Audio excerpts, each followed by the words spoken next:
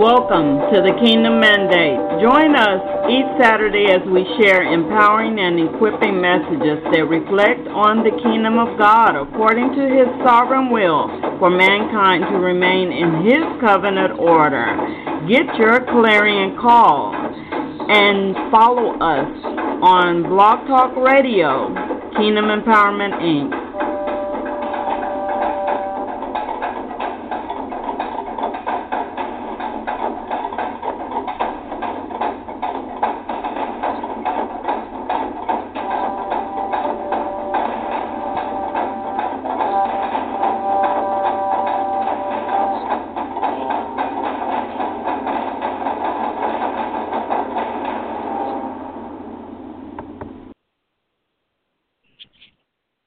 Welcome to the Kingdom Mandate on Kingdom Empowerment, Inc. Radio. Our continued topic is Women of the Holy Bible, and today we'll be discussing KETURAH, a wife of Abraham. Myself, along with the broadcast host, Reverend Dr. Donna Ganning. I believe she's not on the call, but I do want to recognize her as the host of this call. I myself am Jacqueline Rogers. I will be the moderator today, and I have along with me a wonderful minister, Belinda McKenzie.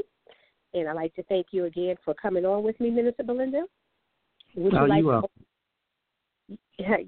like to open us up in prayer? Father, in the name of Jesus, Lord, we come humbly before your throne. God, we ask you to be in the midst of us, and, Lord, let your spirit reign over this meeting, Lord. We ask, God, that you impart in us your understanding, your wisdom, and your knowledge, Lord. Father, we ask you, God, Almighty God, for all things, in Jesus' name. And we thank you, God, for the honor and privilege, Father, for the reading of your word. In Jesus' name, amen. Amen. Thank you so much for that, Minister Belinda. And again, like I said, thank you for joining me on today. And our topic for today, we're going to be discussing Torah. I know she's not a most popular woman in the Bible. However, she, in fact, became of Abraham after the death of Sarah. So she bore Abraham some children. And what we're going to talk about today, as the Lord leads us, like I said, there's not a lot that the Bible shares about her, but being the fact that the Lord took time to mention her by name, and we're discussing women of the Holy Bible, no matter how significant or insignificant people might think that they are, if the Lord mentions them, I'm sure he had need of them and he had reason to. So we're going to start talking. Thank you, Minister Belinda. We're going to talk about KETURAH, and she's first mentioned in the Bible in Genesis chapter 25, verse 1 through 4, and I'm going to read. Abraham again took a wife, and her name was KETURAH, and she bore him Zimran, Jokshan, Midian, Ishbak, and Shua. Jokshan begot Sheba and Dedan, and the sons of Dedan were Ashurim, Letushim, and Lumim. And the sons of Midian were Ephah, Hanok, Abidah, and Eldah. All these were the children of KETURAH, and Abraham gave all that he had to Isaac. But Abraham gave gifts to the sons of the concubines which Abraham had, and while he was still living, he sent them eastward away from Isaac, his son, to the country of the east. And now, what I wanted to just make mention of here again, as we're talking about KETURAH, she, just like Hagar, bore children to Abraham, but those children were never meant to be the promised children. And as we know, that Isaac was God's promised child to Abraham and to Sarah, and that's to who the blessings of Abraham were going to be displayed upon, although God was not going to forsake his other children. Minister Belinda, would you like to add some more insight to just the fact that we're talking about KETURAH and the children that she had born? In the first verse in 25, it says, then again Abraham took a wife, and her name was KETURAH. So he took her as a wife. Yes. And she bore him children, but they were not the children of promise, as you said, because it was Isaac. That was God's promise. So there's two separate things. He took her as a wife. She bore him sons. But the promise was given to Sarah's seed, and that was Isaac. Okay, and I like the part where, like you're saying, God acknowledged her, the same thing that he did with the other lady. He forsake her, and he said her sons would be over nations. So again, he didn't forsake this woman. But what Abraham did before he died, I thought was very good. Some people, he did a separation while he was alive. Yes. And separated them from his son and gave them gifts, provided provisions for them. Right. He knew there had to be a separation. Yes. And it's symbolic, if you look at the scriptures, how God separates things at times. There's a reason, and but he was, and it almost is like a reflection of God and his mercy that Abraham his heart. He still was kind and giving towards that his seed that he had. They weren't the promised seed, but they still were his seed. Yes. Yes. I mean, a lot of times we have our own perception, but we need to look at the characteristics of God's people in the Bible. Those that, honored God. That's all I have to say. Good. And thank you for sharing that with us. And I like what you said about Abraham having that heart like after God to want to provide for his seed. And when we read further in Scripture, it will be disclosed that Abraham was considered a friend of God. So God looked favorably upon him because of his faith. But we also, too, must realize, too, that, right, he did have these other children with these other women, but it's not talked about a lot. But these children do come back, and they play a role in the things of God, which is why I chose this particular woman because she bore these children. Now, notice that one of her children, the Midianites, come out of this line, and then Ishmael from Hagar, the Ishmaelites. Those were the very people that actually purchased from Jacob's son that we just talked about last week, that they purchased Joseph from his brothers. So doesn't that say a lot about God and his plan, how he's determined to always bring things back together? In his plan, and we talked about in previous weeks, that God's will is going to always come to pass, irregardless of man's input in it. God has a way that all things work together for the good, and he brings it back in line because it was the Midianites and the Ishmaelites who Joseph was sold into slavery. Those were his people. Yes. The brothers did not realize they sold their own brother to other family members because those were still yet the seed of Abraham. They were his bloodline. They had his blood, bloodline in them. Yes. And so I just thought that in talking about KETURAH, how God still uses everything that's done. Like I don't believe in just there being happenstance and coincidence. God, it's from God. You know, he did the end before the beginning. So when everything comes back and turns back to God, he already knew. Nothing catches him by surprise. He already had provision. So in Abraham taking this wife, and she bearing him these children, and even the child that Hagar had, because he had the one child with Hagar, which was Ishmael, those children still come back together, Abraham's seed, and they still yet are being used as a part of the plan of God. Amen. Yes. So I really think that's worth mentioning, KETURAH, in the women of the Bible, because her children would turn around and still, not even realizing it, would play a part in the lineage that came from Isaac. That's right. Yes. And if she's in the Bible, that she's worthy of that acknowledgement, because she had a plan. It's only us that diminish, people's the plan of God. Everybody in this Bible that is mentioned in it has a part, and to know the parts is to know the whole pieces. Right.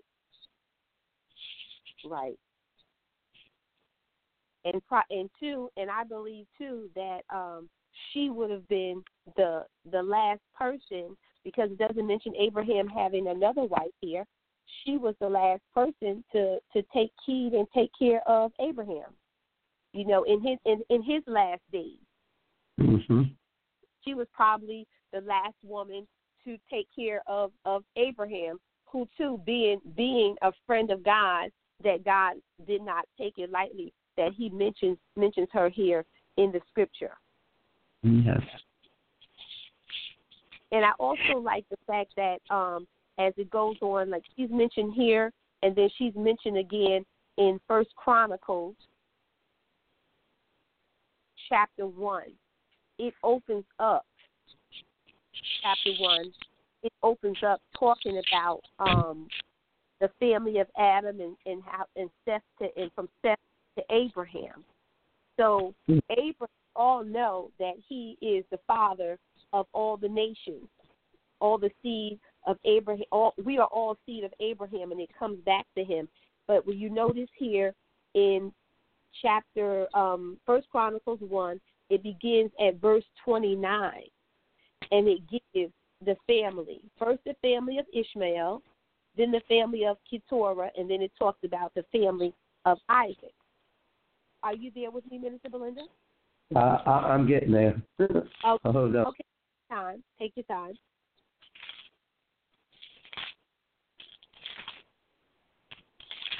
Okay, First Chronicles and what, 29?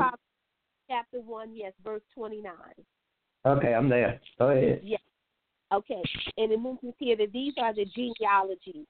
The firstborn of Ishmael, he had seed, was Nebuchadnezzar, then Kedar, Abdil, Mitham, Mishma, Duma, Massa, Hadad, Tema, Jetur, Naphish, and Kedema.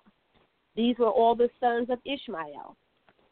Again, and then on verse number 32, it gives you the family of KETURAH. Now, and I just thought it odd that, or not really odd, but I think it's just that God, when he talks about, he's mentioning Ishmael, then he mentions the family of KETURAH. It says, now the sons born to KETURAH, Abraham's concubine, was Zimran, Jokshan, Medan, Midian, Ishbak, and Shua. The sons of Jokshan were Sheba and Dedan. The sons of Midian were Ephah, Epher, Hanok, Abida, and Eldah. All these were the children of KETURAH. And then when you move down to verse 34, then it gives you the family of Isaac. And Abraham begot Isaac. The sons of Isaac were Esau and Israel. The sons of Esau were Eliphaz, Ruel, Jeush, Jalam, and Korah. And the sons of Eliphaz were Taman, Omar, Zephi, Gatam, Kenaz, and by Timnah. Amalek. The sons of Ruel were Nathan, Zerah, Shammah, and Mizah. Then it goes on to give you the family of Zer. I'm not going to read all of these names here because I only wanted to mention, like in my Bible here, it just has the caption. It went from mentioning the family of Ishmael, him being that firstborn. Then it went into Keturah because that was the other child, other woman that Abraham had children with. And then Isaac, as we all know, was the promised child that God had intended to give to Abraham.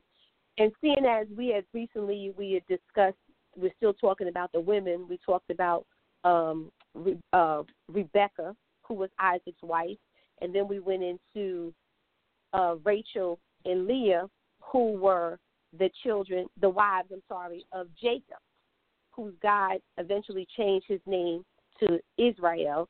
And we were last talking about the tribes of Israel, because when we left off talking about Rachel and Leah, we talked briefly about Dinah as well, but Benjamin had not been born, so there were just the 11 sons of Jacob. And Joseph was that last child. And so then the story goes on into Genesis talking about how the brothers became angry with him because he was the one that had dreams. He was Jacob's favorite, the one then that the brothers hated. They despised him. They sold him off into slavery.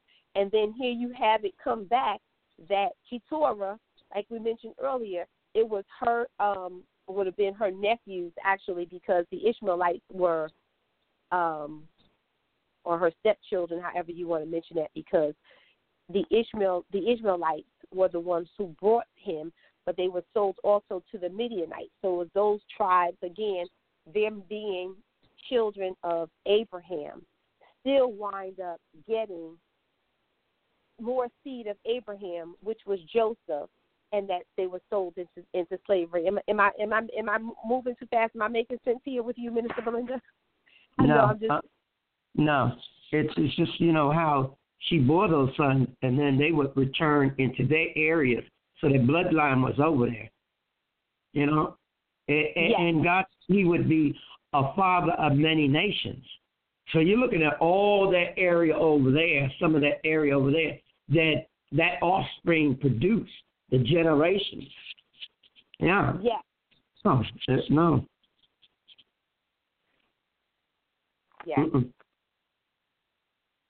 So, in just in continuing though, but like I said, we mentioned earlier, God always has a way of bringing his plan together when we as his children, when we stray away, because I'm sure that it wasn't, we all know that it wasn't Jacob now at that time, his name is Israel. It would have never been his desire to have his child sold into slavery, but his sons who actually had bore some evil in their heart, and they sold Joseph slavery.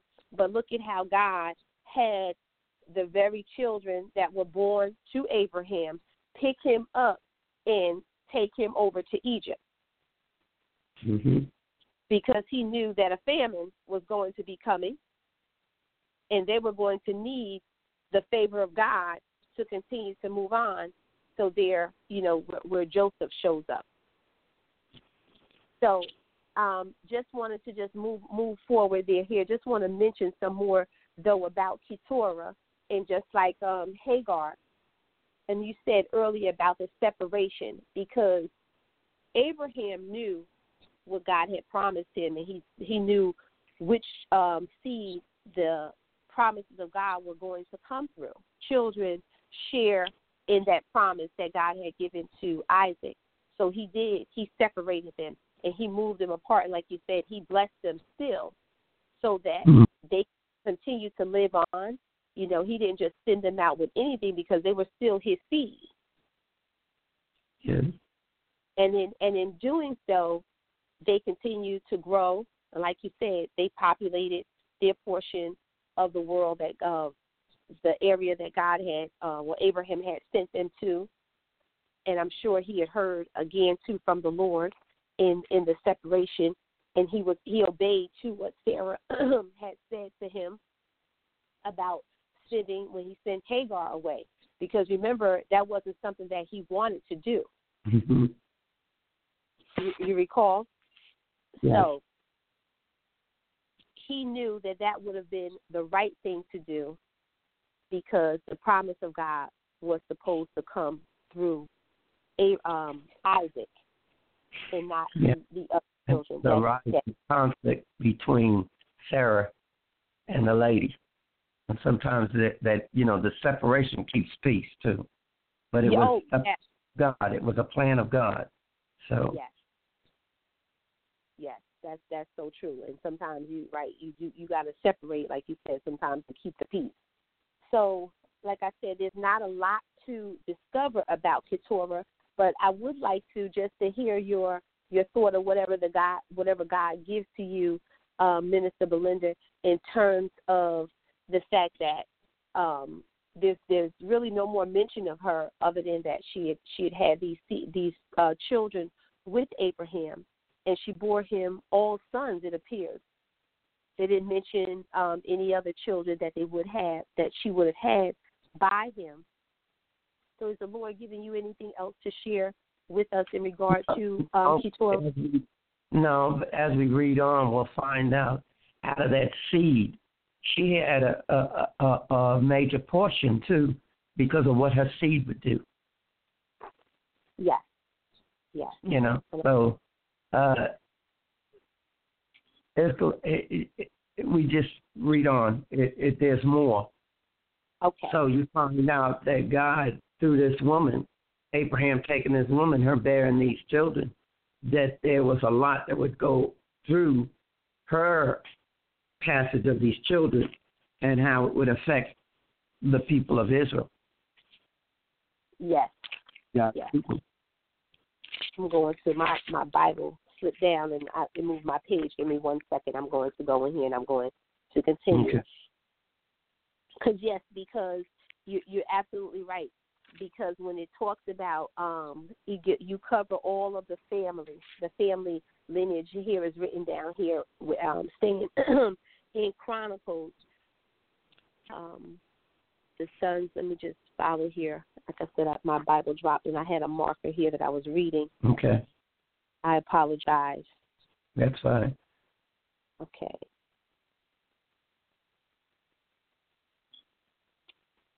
All right, forgive me.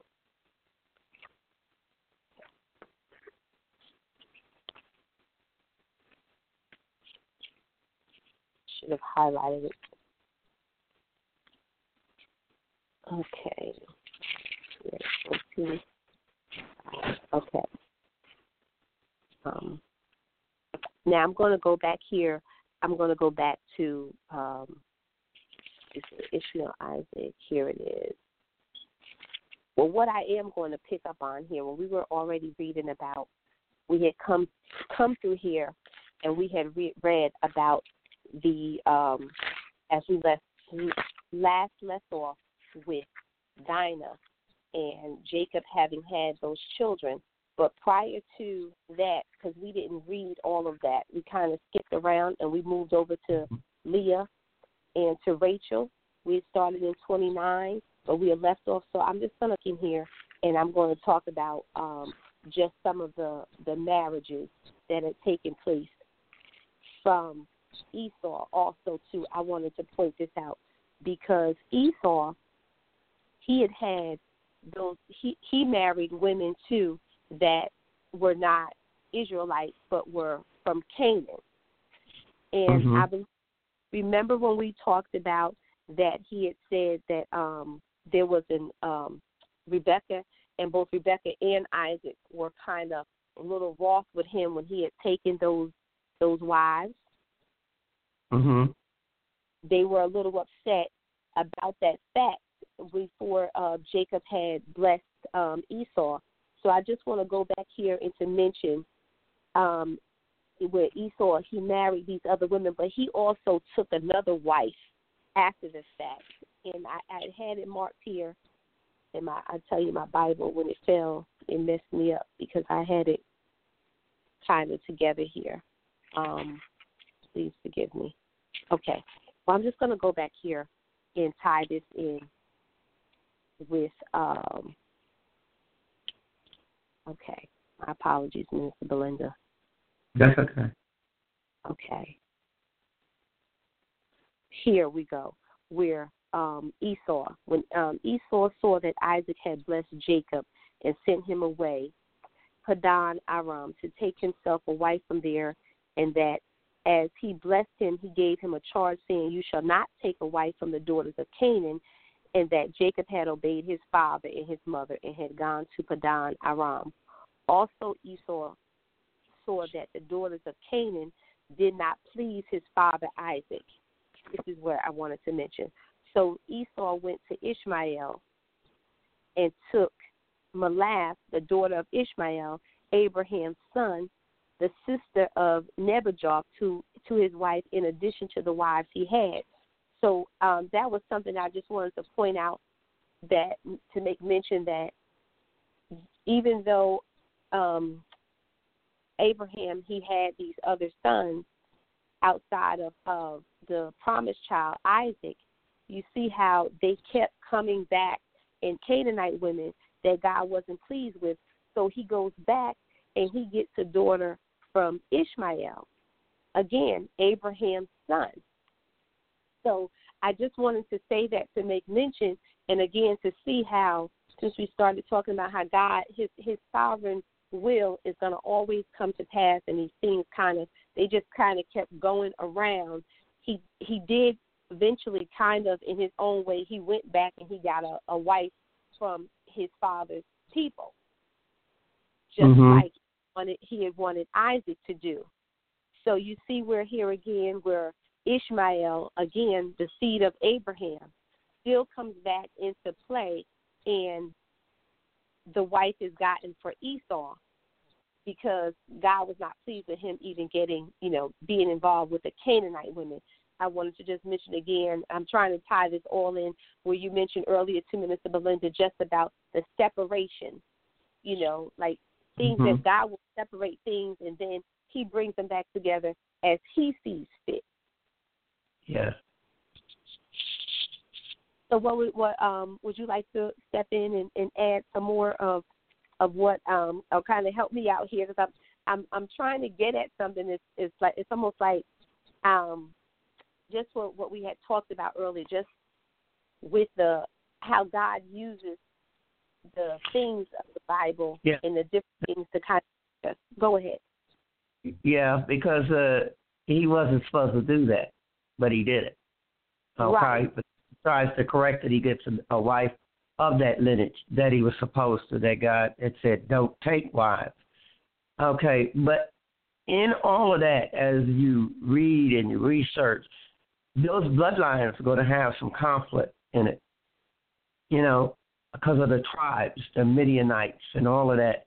You'll find out they also, because of their traditions, because of their beliefs, right, will have conflict with the children of Israel.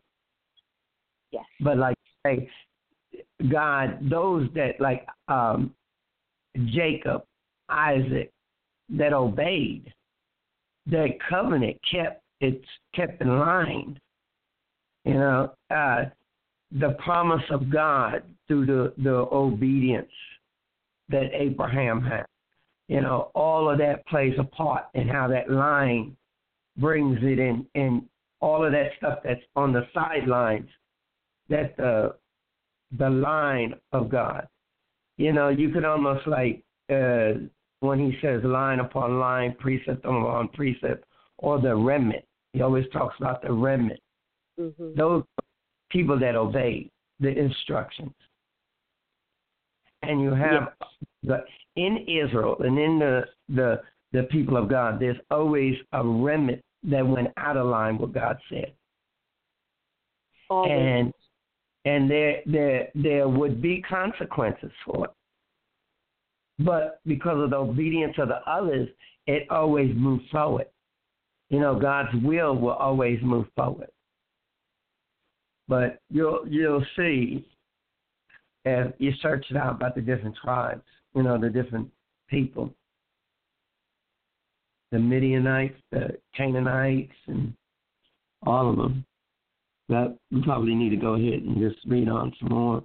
Yes, yes, and I'm glad that you shared that part, because it's so true about the, there's always going to be a remnant, the people that, like you said, will obey God and will make sure that even though you it's like they're walking with God, they start off walking with God, and one goes astray. There'll always be some that will keep the order, the order and the will of God, and move forward, and they repent, and then they come back in line, and then they make a mistake, and they repent again. Because as I'm sure you can recall, in just reading about the Israelites, that was the majority of the things that happened to them, that God would put them into captivity because they didn't obey, and then they would repent, and they would get back in line with God because He'd raised up someone that, like you said, that wants to obey God and wants to do the will of God. And so then they come and they bring themselves back in line. Yeah. When you were talking about Joseph, right. When his brothers, those were children of Israelites, his brothers. Right. But what they allowed a seed of not a seed of God, but jealousy, to grow in them, and it caused them to sell their brother. But look at Joseph. Joseph could have been resentful of his brothers, could have hated his brothers. Turned his face to God, even in his captivity. And that led for him to come out of captivity, and God blessed him. And even when his brothers would return, he could have, because he had the king's seal, he could have passed death over to his brothers. Yes. But he loved them, even despite what they did. So, Abraham marrying this woman, having these children, then telling them, to separate. Well, they led into another area. And then his children would live in this area and go where the lands that God told them. And then Joseph would be sold and go towards that land, to that area of those people, his bloodline. It's always two elements. But the greater one is the element of God, the obedience. Yes. Yep, the obedience to the will of God, to the will of God. He turned his being towards God, prayed. When he was in jail, unrightful charge, he didn't stay in emotions. He went down, he prayed. He did. He did. I know he felt it was unjust. He didn't want to sleep with the lady. But he suffered the consequences that he was innocent of. But he prayed.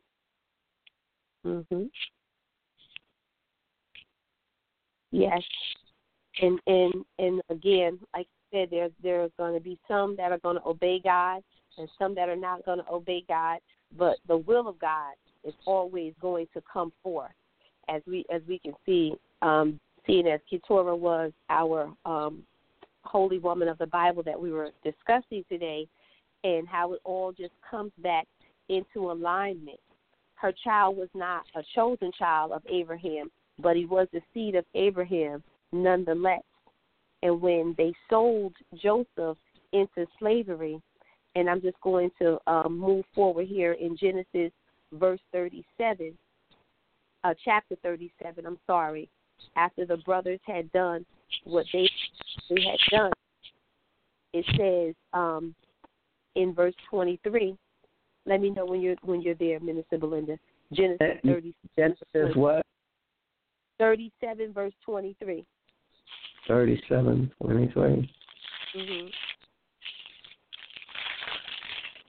Okay. It says here. Okay. So, I'm there. Verse 23. So it came to pass, when Joseph had come to his brothers, that they stripped Joseph of his tunic, the tunic of many colors that was on him. Then they took him and cast him into a pit, and the pit was in the water in it. and they sat down to eat a meal. Then they lifted their eyes and looked, and there was a company of Ishmaelites. Right, exactly. The Ishmaelites coming from Gilead with their camels, bearing spices, balm, and myrrh, on their way to carry them down to Egypt. So Judah said to his brothers, "What profit is there if we kill our brother and conceal his blood? Come and let us sell him to the Ishmaelites, and let not our hand be upon him, for he is our brother and our flesh." And his brothers listened.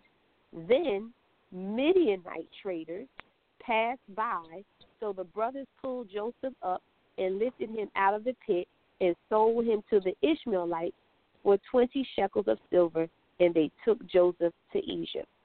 And that is where I wanted to kind of tie it all in mentioning Torah, because as you can see, not just from the Ishmaelites, but from KETURAH's bloodline, those were the Midianites that came and took Joseph along to Egypt. So God, he had need of it all, and he used it all for the goodness of his plan to come to pass. Amen?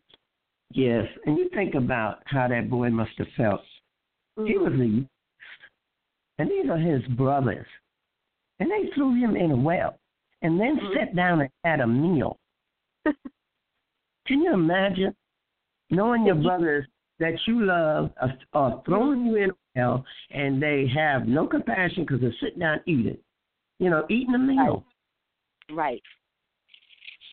And they and even after all of that, and just talking a little bit about Joseph, he didn't ask to be Jacob's favorite. He didn't ask to be given these dreams. And he was really just trying to share with what was happening to him, trying to get an idea and let them know these dreams that he was having. He didn't really want to. I don't believe that he wanted to come at them in a way of trying to make himself higher. But even Jacob at one time said, "What are we supposed to be bowing down to you?" Like he asked him because of the dream that Joseph had. But I believe that he was really trying to share it with them to get some sort of revelation that I believe it was prophesied that Joseph would be a dreamer of dreams. That was a gift from God. Right. He didn't ask for it. Right? He didn't ask for it. Yeah. He that was a gift from God. Yeah. And sometimes, God's people, because of what they haven't dealt with what's in them. That's why it's important to get delivered. It's important to be, because if you have something in you, your precept and your line of sight is going to be off, and you're going to begin to be jealous and hate the things of God, and that's not good. Gift was from God. Yes. And it would serve a mighty purpose. I'm glad with that. I'm glad. Children, what is it, if you look at people, even today, the youngest is always has a heart in the mother and the father. Why is that?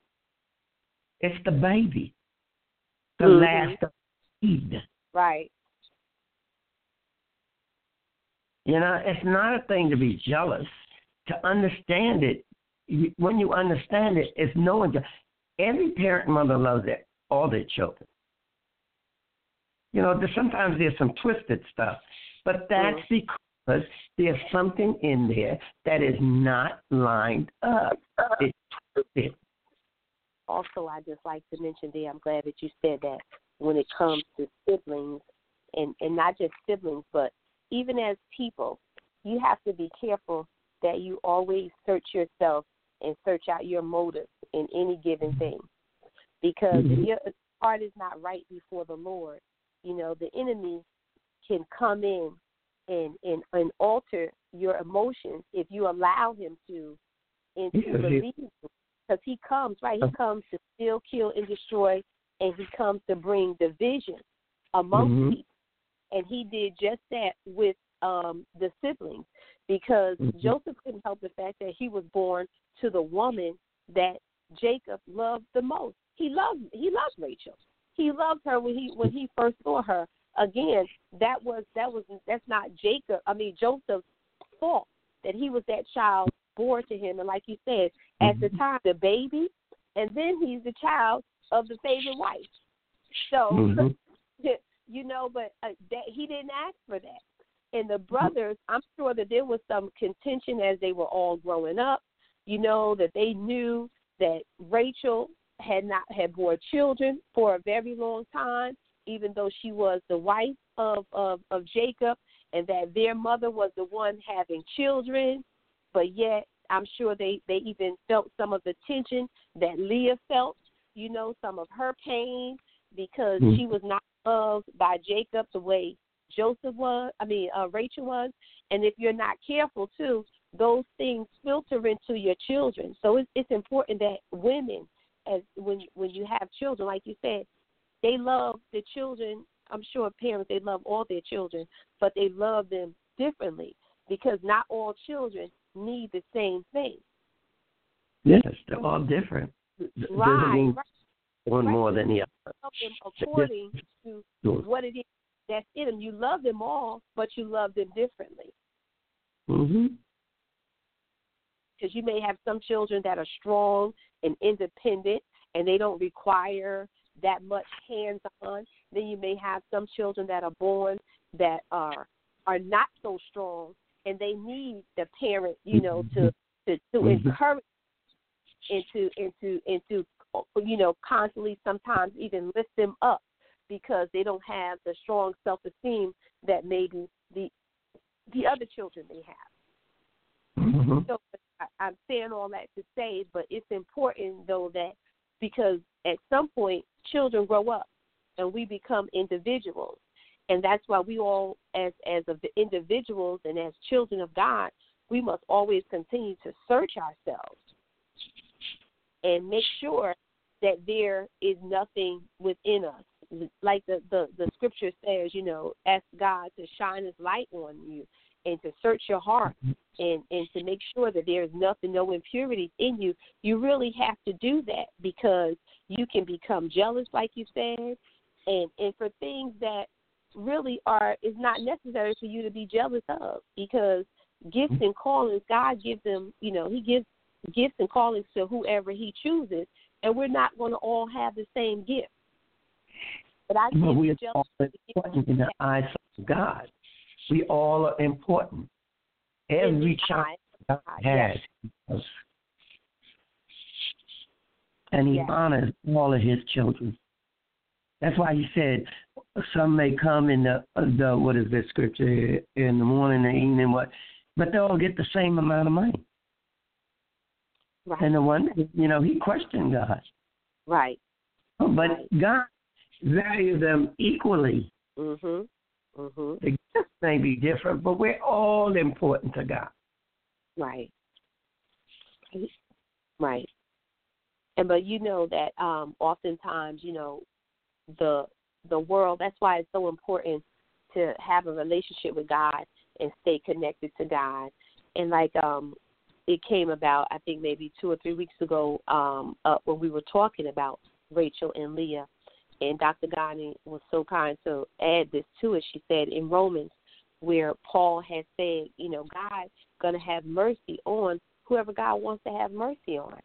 And that's not the place of man to judge what God has deemed, worthy. It's not for us to say that it's unworthy.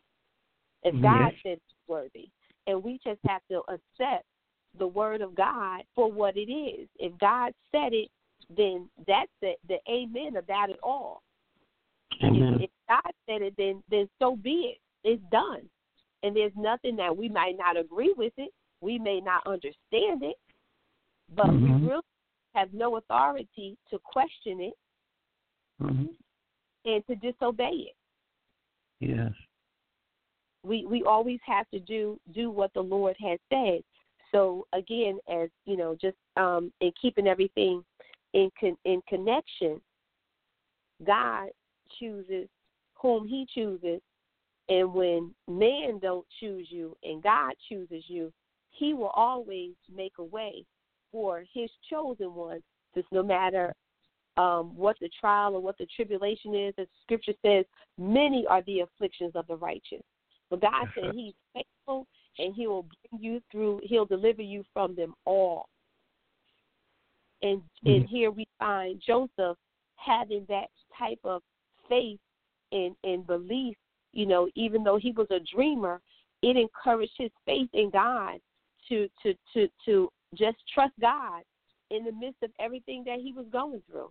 He didn't know why these things were happening to him. I'm sure he was as surprised, like, why would my brothers want to sell me? Why would they want to get rid of me? Mm-hmm. And like you said, when the time came, when the right, that was God. That was the plan. That was God's hand. Was all in the midst of that, because God knew that a famine was going to come, and He would be in Egypt. The bounty and the plenty was that when they really realized that they were, about to go through this, they were in this famine, that Jacob sent them down and says, go to Egypt and, get us, provisions so that, we can eat and we don't starve. And who do they run into in Egypt? Their brother. Right, but Joseph, and again, look at how God just takes it all together. He still used the seed of Abraham to usher all of this into being. Mm-hmm. And part of the seed that came from Hagar and from KETURAH, all of them are playing a part here, because Jacob is clearly in the Joseph. He's in Isaac's lineage clearly, that came from Sarah. The Ishmaelites that were coming through were from Hagar, again still Abraham's seed, and then the Midianite traders were from KETURAH, as a result of Abraham being with KETURAH. So God uses all of this, and He brings it all back around. And like you said, there's always going to be that remnant of His chosen people that will continue to bring forth the will of God in the honor of God, and keep the things of God. Yes. That's why it really pays to stay in the spirit realm and be led by the Spirit, not by your thoughts or your traditions or how you think. Amen. And letting God judge the matter. What Yes. does God? Because we can get someone and look at their reputation and judge them by their reputation. But God is calling that person out as His child. I'll share this one quick thing. There was a lady, and the town she had a reputation that the town put labeled on her. I don't use that label. A whore. Mm-hmm. And alcoholic. She was an alcoholic. But yet, God seemed fit to honor this woman. I didn't really know her, but God would send me to her. And He would give me things to tell her. I didn't have an opinion about her. I heard the reputation later, but that's not what God. That's not what God called her. Mm-hmm. She wasn't going to church, but God sent the word to her. Mm-hmm. We don't know what God, is saying or what He's doing. And thank you for sharing that, Minister Belinda, because oftentimes too, that just reminded me when you said about this label that they put on this woman. Look at David. Yes, he was a great, mighty king, but David did a lot of horrible things. When he made a mistake, he made a big mistake. When he veered off, he veered off. But God still yet called him a man after God's own heart. David was an adulterer. Things today in the body of Christ, we will frown upon them.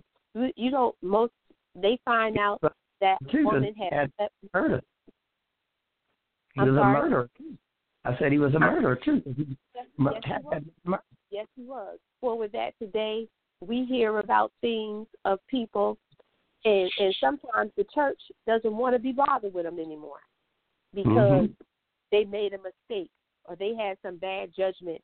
This man, he has an affair on his wife, or this woman has an affair with a married man, or she cheats on her husband, for whatever the reason is. But then God decides that he still wants to use them. Who are we? Who are we not to allow God's sovereign will to take place, and we put our own things, above God in some aspect as to when we judge in that form. Now, I believe that, we are to have a discernment, and we are supposed to be mindful of things that not just that other people are doing, but most of all that we're doing. Because the Bible says, judge yourself, lest ye be judged. Don't judge others as ye be judged, but you're supposed to shine the spotlight on yourself. And just imagine sometimes nobody's done anything right. The Bible clearly tells you that all have sinned and fallen short of the glory of God. But yet sometimes it appears that it's almost difficult for the body of Christ to have mercy on people who may sometimes miss the mark. And see, when you judge now, there's two dimensions in that. Now, you're not supposed to put your judgment on somebody. But you have to learn, the scripture says, we judge between good and evil. Yes. Yes. So the judgment is to judge between what is right and wrong. And that as a child of God, when we do that by the Spirit, then we don't go towards which is evil. We refrain from it. We touch not the unclean or the dead things. That's the judgment. Right. And he said God's people will judge will judge. But there's what God is saying. You have to seek God what he is saying, what the scripture means. There was time I lacked judgment. I thought certain things were just dandy, and they were sin and hell to my soul. I put faith in things that were unclean and ungodly.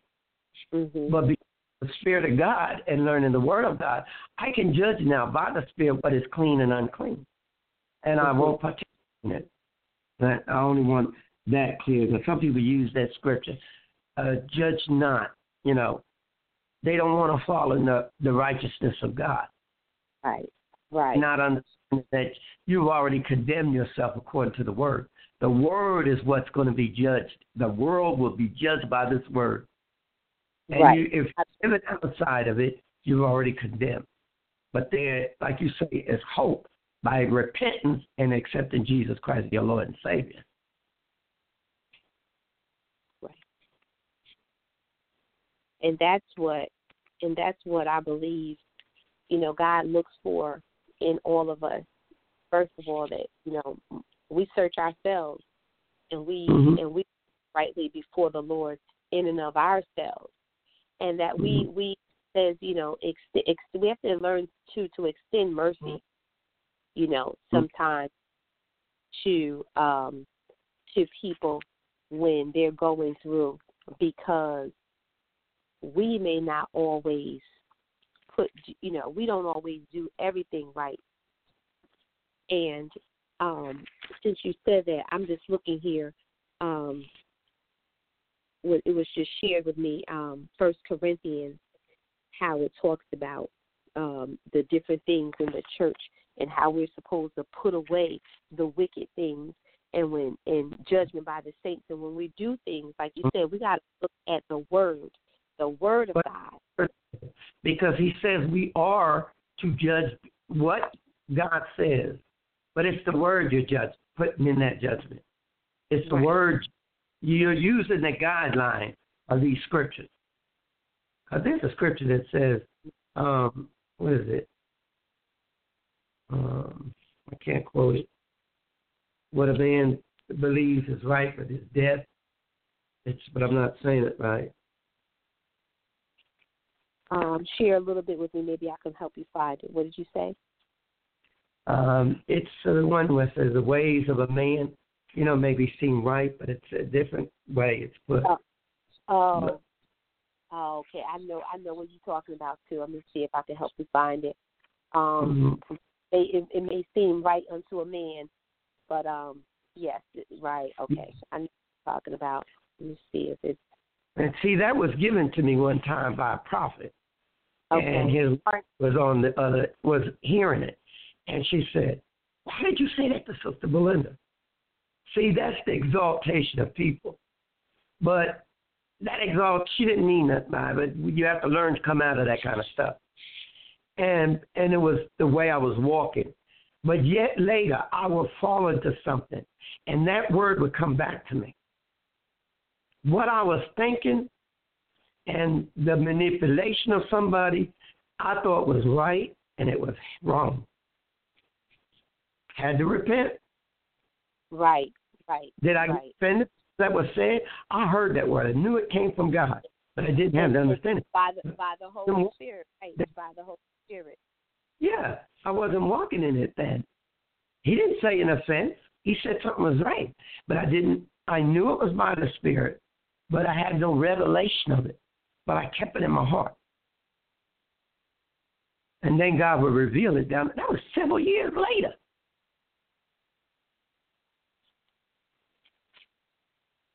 Yes.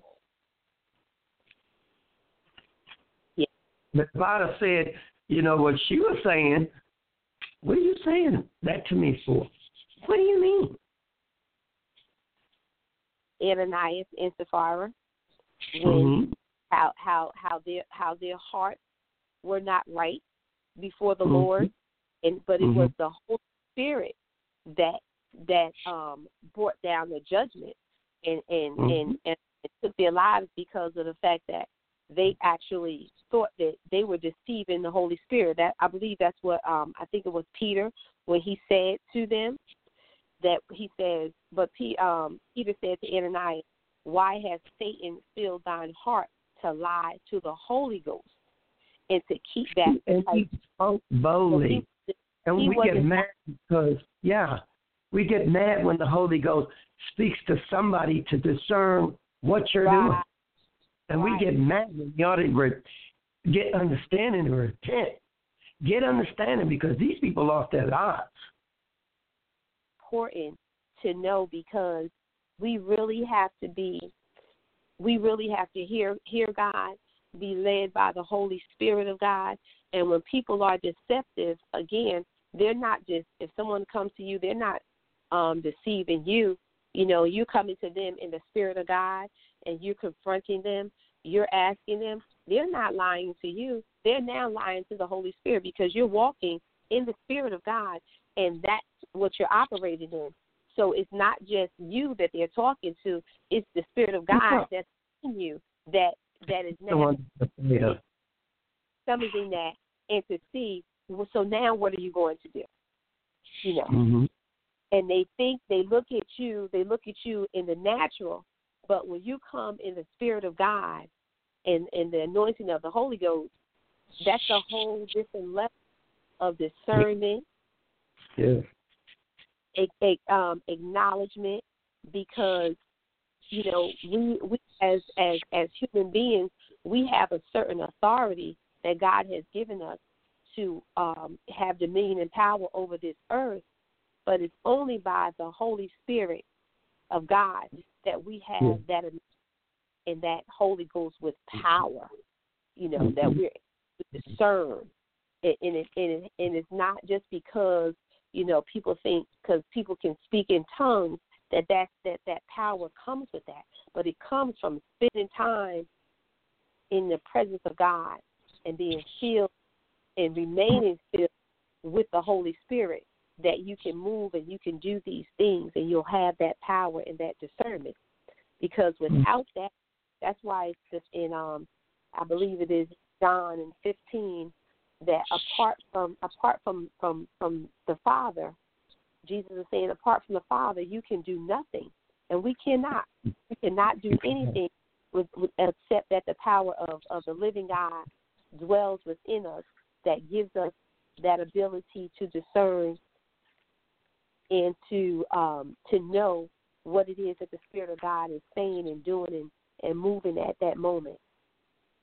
Yes, yep. It's in John chapter 15, verse 5. It says, I am the vine, ye are the branches.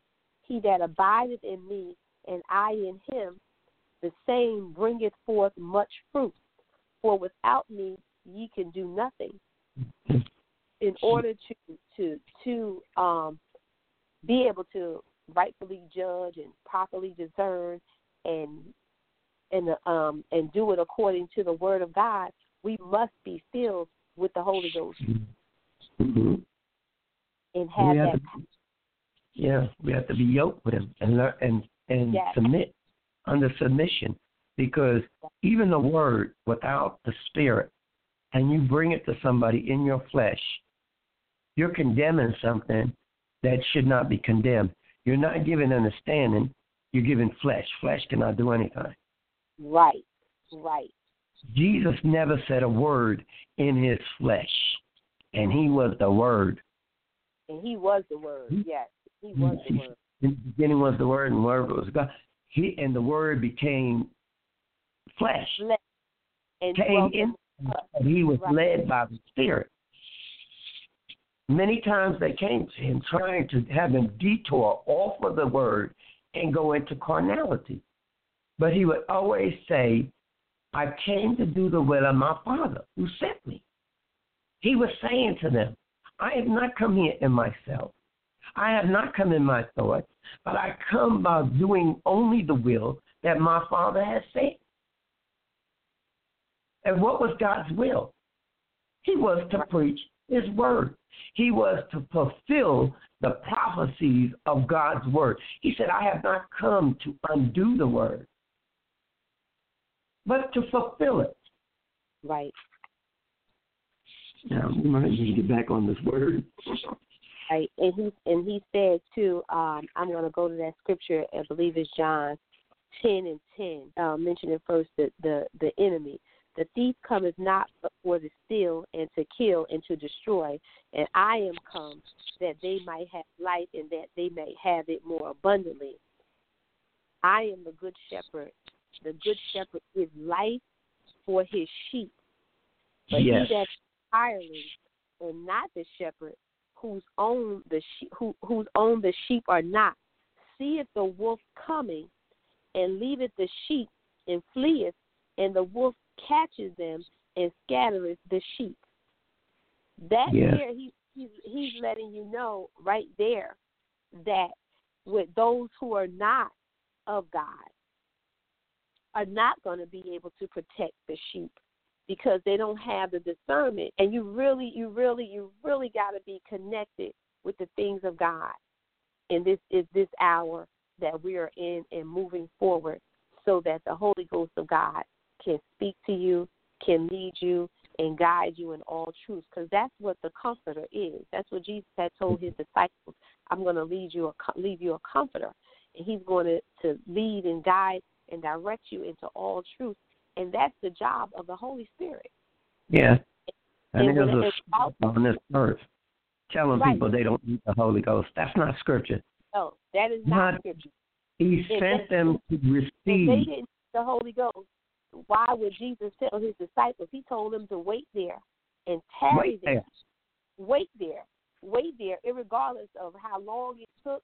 He told them to sit there and wait. But the other thing that's important, too, that he said to them there to wait, he also said that they have to get on one accord. Yes. They're waiting. And I'm glad that we're coming to this part and we're talking about this, because in their waiting, they had to be on one accord. There couldn't be contention. There couldn't be strife. Everybody's heart has to be right and pure before the Lord. Mm-hmm. And when the Spirit of God moves in you, like the scripture says, iron sharpens iron. Yes. When you are a child of God, you recognize another child of God. Mm-hmm. You pick that up in the Spirit, and you know, and it again by the Holy Spirit. Yes. You will know by the Holy Spirit, and without the Holy Spirit, you're kind of just grasping at straws, and then you're left to rely on your fleshly knowledge. Mm-hmm. And as we mentioned earlier, your flesh can be wrong and cause you to get caught up in your emotions. Mm-hmm. And your emotions can cause you to make wrong decisions Mm-hmm. based on what you feel and not what you know about the things of God. Mm-hmm. God will crucify you. The Holy Ghost will crucify your emotions. He will line them up with the Word of God. Yes.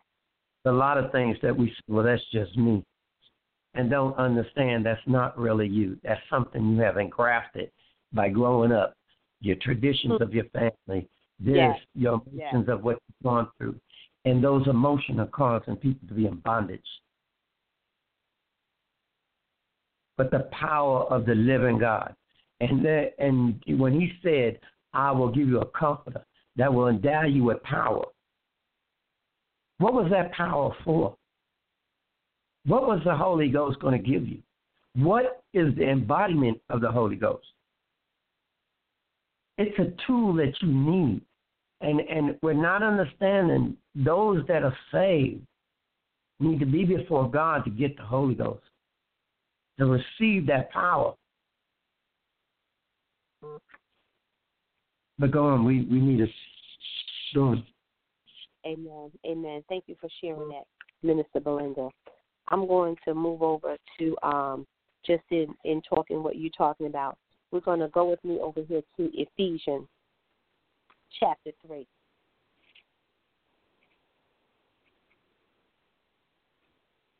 He says he will make the mystery, he will make it known. It says here, let me know when you get there with me so we can follow together. Okay, good. Say it again. My mind was somewhere else. That's Go okay. Ephesians chapter 3, I'm going to start at verse 1. Ephesians chapter 3. Hold on.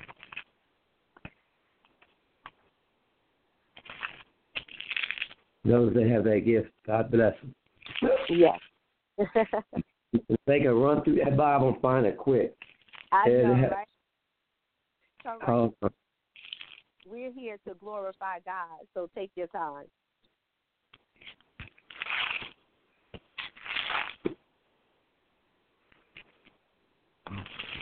Way back here. Yes. Okay.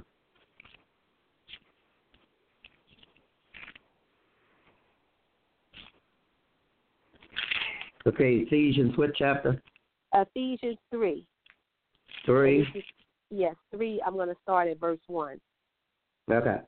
Prisoner of Jesus Christ, for you Gentiles, if ye have heard of the dispensation of the grace of God, which is given me to you, ward, how that by revelation he made known unto me the mystery, as I wrote afore in few words, whereby when ye read, ye may understand my knowledge in the mystery of Christ, which in ages was not made known unto the sons of men, as it is now revealed unto his holy apostles and prophets by the Spirit,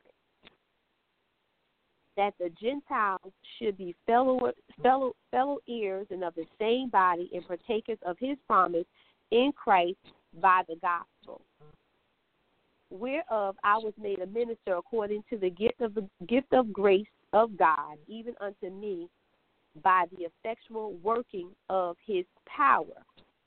And that's the Holy Ghost power. Yes. Right, and it came from God because he said that God, through the mysteries, it wasn't known. But because of Oh, where is he going? Oh, let me see.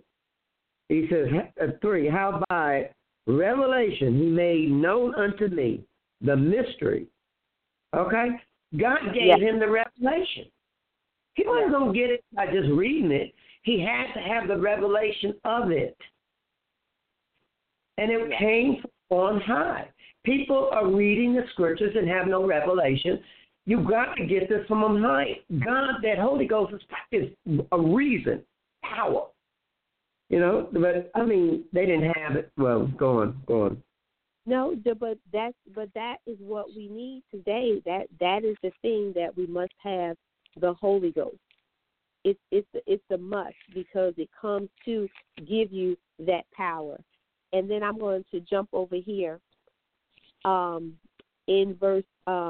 Go back to John for a minute in chapter 16. Just flip back a few pages, and it says here at John chapter 16, and it starts at verse 5. These are some of the words of warning of Jesus when he's saying, he's speaking.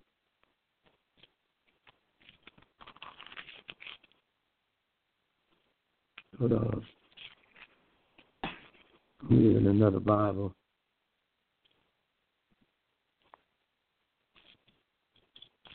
Okay, John, which chapter? John chapter 16. I'm going to start reading here. We're going to read from 1 to 16 because these are words of warning that Jesus had given. And it says, verse 16, verse 1, it says, these things have I spoken unto you, that you should not be offended. They shall put you out of the synagogue. Yea, the time cometh that whosoever killeth you will think that he doeth God's service. Mm-hmm. And these things will they do unto you. They have not known the Father nor me. But these things have I told you, that when the time shall come, ye may remember that I told you of them. And these things I say not unto you at the beginning, because I was with you. But now I go my way to him that sent me, and none of you asketh me, whither thou go? But because I have said these things unto you, sorrow has filled your heart. Nevertheless, I tell you the truth. It is expedient for you that I go away. For if I go not away, the Comforter will not come unto you. But if I depart, I will send him unto you. So Jesus had to die so that we could be filled with the Holy Spirit. And but he asked, you don't even ask me where I'm going. No. They didn't have the revelation even to ask him. And then when they heard it, because they didn't have the understanding, right, that heart filled with sorrow. How many times are we filling our heart with sorrow? And it shouldn't be, because if we seek out for understanding, it won't be sorrowful. That's right. That's right. So they could receive something. That's right. Yeah. Yes. And I want to continue down here, and it says, when he said that the Comforter will come. This is verse 7. Nevertheless, I tell you the truth. It is expedient for you that I go away. For if I go not away, the Comforter will not come unto you. But if I depart, I will send him. And when he is come, he will reprove the world of sin and of righteousness and of judgment.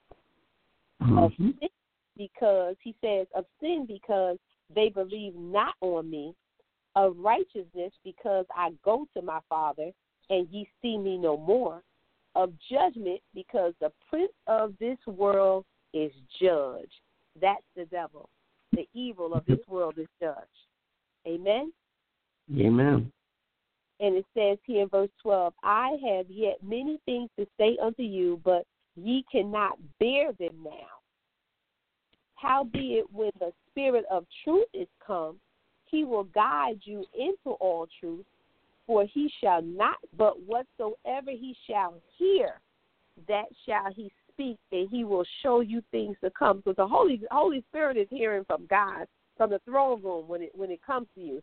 So it says that he shall glorify me, for he shall receive of mine, and he shall show it unto you. And things that the Father hath are mine, therefore said I, that he will take of mine, and shall show it unto you. A little while, and ye shall not see me, and again a little while, ye shall see me before I go to the Father. That was Jesus telling the disciples that he had to leave, but that when they saw him at the Mount of Transfiguration, yes, and then he left again. And God is still telling us the things that we're good. That He'll show us things before they're going to happen. Right. That's it. Seeing it ear to ear. By the Father. And there are all things that are coming that people are not aware on this earth, and it's going to be ugly. But everybody wants that. Some, not everybody. Some want. Well, let's speak of the good thing. He said they're going to say peace, and there's really no peace coming. Now, that's scripture. He told us. Yeah. But destruction will come.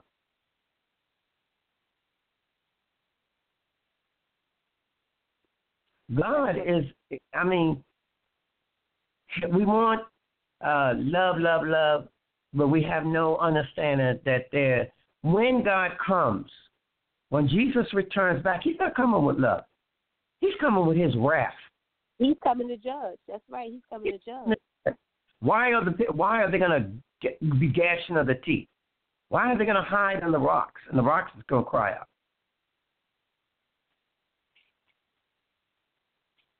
Yes.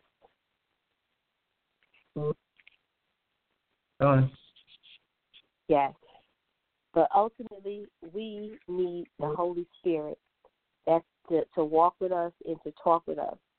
Because the truth is going to tell us what is right. It doesn't matter how sugar-coated it is. It doesn't matter how deceptive it is. He said the very elect will be deceived, yes. If possible. If possible. Yes. So how are you going to discern that? You can't, nothing can fake God. Nothing can deceive the Spirit of God. That has to be, you have to be led by the Spirit and the Spirit of truth. Not my truth, but the truth of God. And the Spirit of God has to be able to tell you what is what. And we have to try things by the Spirit. And speaking of the Holy Spirit, let's go over here to Galatians where it says where the gifts of the Spirit are.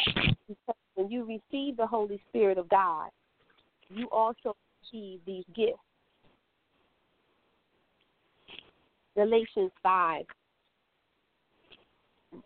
It's Galatians 5:22, but prior to that in 5:19, it talks about also the gifts of the flesh, because the flesh, we are of the flesh, and you know that the Spirit and the flesh, they war against each other.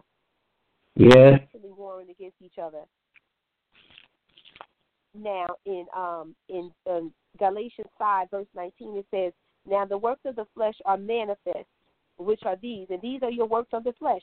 Because if we wouldn't have the Spirit, this is what the flesh would want to do: adultery, fornication, uncleanness, lasciviousness, idolatry, witchcraft, hatred, variance, emulation, wrath, strife, sedition, heresies, envyings, murders, drunkenness, revelings, and such alike. And this is what I like what Paul has said here: of the which I tell you before, as I have also told you, and that they which do these things shall not inherit the kingdom of God. That's right. Walking in the Spirit, it says here, the fruit of the Spirit, because you have to examine the fruit. The fruit of the Spirit. And you tell people, which is going across the nation in the churches, these things are okay. This is okay. I'm sorry, that's a lie from the pit of hell. It's not okay. It's not. This is talking about your life, eternal life, and eternal damnation. Yes. in the fruit of the Spirit. This is where, if you're walking in these things, this is what pleases God. You walk in the love, and of joy, peace, long-suffering, gentleness, goodness, faith, meekness, temperance. Against such there is no law. Amen. These are the things that God is calling us to do, to be long-suffering. Love of God, not our love. And what does God say about love? If you love Him, you will keep His commandments. That's right. And love is the principal thing. Just like it says, I believe it's in, quoted right now, but I know it says, of faith, hope, in charity. The greatest of these is charity, and that charity is being loved. Yes. Love. And He says, those who He loves, He chastises. He chastises. That's right. That's right. Hell, He ain't going to baby you say, okay, this is okay. He will tell you to come out. Yes. That's love. That's the love of God. We've got some other kind of love we're telling people, and where God helped them. You know? Yes. I can say as a witness, because if God had not come, I would have split hell open behind this crazy crap people were telling me. Yeah. You didn't know and start learning the Word of God for yourself, and you come out of traditions of the church, and you really sit down, and when you study the Word of God and you see it for yourself, that a lot of what is being taught across the pulpit today is not the truth. It's not the truth. It's not the full truth, because they'll take some scripture and they'll read it out of context, but it's not what the Word of God.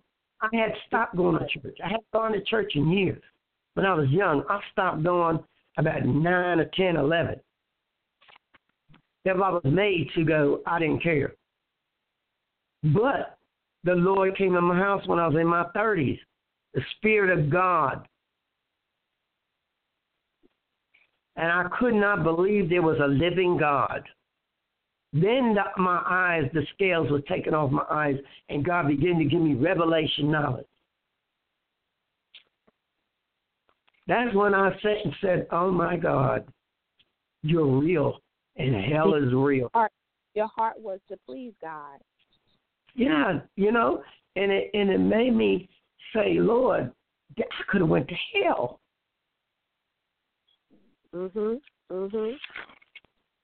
But He loves you. He said, but His Word says He's not going to leave us ignorant to the world's devices. Thank you. If man don't preach, God will come. God make sure you know it. And he gave me a chance. But go on. I don't want to get off the subject. Go on. When He said, you know, I just had mentioned earlier how love, the greatest of the hope, the faith, and the charity is charity, which is the love. And Scripture also says that in 1 John 1:15, it says, love not the world, neither the things that are in the world. If any man love the world, the love of the Father is not in him. Thank you. Right. For all that is in the world, the lust of the flesh, this is what's in the world, the lust of the flesh, the lust of the eyes, and the pride of life, is not of the Father, but is of the world. And the world passes away in the lust thereof. But he that does the will of God will abide forever. We must obey the will of God and His Word. You can't love the world and say you're pleasing God. And that, well, I have the love of God. No, you don't. The Scripture says you don't. I used to have love, but it had nothing to do with God. He changed my love to where, and He tells us constantly, anybody that's serving God, come out. If you love me, you will come out. I will not allow you to partake of that. Be ye holy as I am holy. Amen. Amen. And in Psalms here, about hating evil. In Psalms it says in verse 10, ye that love the Lord hate evil. He preserveth the souls of His saints. He delivereth them out of the hand of the wicked. When you love God, He will protect you. Yes. But when you love God, He will protect you. When the love of God is in your heart, He will keep the enemy from utterly destroying you. But we must serve God in His fullness. And like the Spirit says, we must worship Him in spirit and in truth. And we must obey God and be filled with the Holy Spirit. Because without the Holy Spirit, and just coming back into this, I just want to bring this back around because we got maybe a little more than 30 minutes. We started out talking about KETURAH, the woman, the wife of Abraham. And in talking about her, we shared that her children, no, they were not of the promised seed of Abraham, but God, in His sovereignness, He brought it all back together and made a way because He knew, God knows His children. He knows who's going to listen. He already knows. Nothing catches God by surprise. And so He had already had things in the work and in place so that Joseph, when he was family and then put into the Egypt, into Pharaoh's home, and where he received favor from Pharaoh, the favor of God just was all upon him. And that fulfills the scripture says that what the devil meant for evil, God will make good out of it. Because they meant that thing for evil. They meant to sell him off. They meant to never see him again and never have anything to do with him. But God saw fit to bring it back around, that Joseph would be the one who would turn around and save the Israelites in their time of their famine. And he takes what the world, what they want to do evil, and he makes good out of it. Now, they didn't have the Holy Spirit operating with them. They were just walking by faith with God. And then when Jesus comes on the scene, we receive the Holy Spirit of God. Christ died. We just went through Resurrection Sunday. Christ died so that we could live. And in His dying, we have life, but God didn't forsake us. He still left us that comforter that He spoke about, because Jesus had to be born. He had to die. He had to be crucified so He could be raised again, so that we could live today and be filled with the Spirit of the living God. Yeah. The Word was God, the Word was with God, and the Word became flesh and dwelt among us. That was Christ. We must be filled with the Spirit of God today if we are going to continue to do the work of the ministry, because that's why we're here. That's why we're here. That's why the disciples were here for, to spread the gospel. He said, go ye. He said, I have to leave, but I'm going to send you a comforter. And He told them to go wait and to go tarry the Spirit that was going to come upon them. But they had to be, which was most important, I think, in that scripture, they had to all be on one accord. And that's the thing that's important that I believe a lot of times is missing in the church, because they have different agendas than that of Christ, than that of God. And there lies a big problem, because they're not operating on one accord. They're not filled with the real Spirit of God, and people are doing things in and of themselves, and they're not being led by God. So as we have been covering here about the importance of being filled with the Holy Spirit and not loving the things of the world, that what does the scripture says? If we're going to worship God, we must worship Him in spirit and in truth, not in our flesh. Because, Minister Melinda, you said it, and you oftentimes remind us of it, and I'm glad that you do when the Lord prompts you, that we cannot be moved by our emotions. Amen. We must continue to pray and seek God and let the Holy Spirit speak to us, because if we are going to be led by our emotions, then we're going to be led by the flesh. And when you're led by the flesh, we said earlier here that the fruit of the gift of the flesh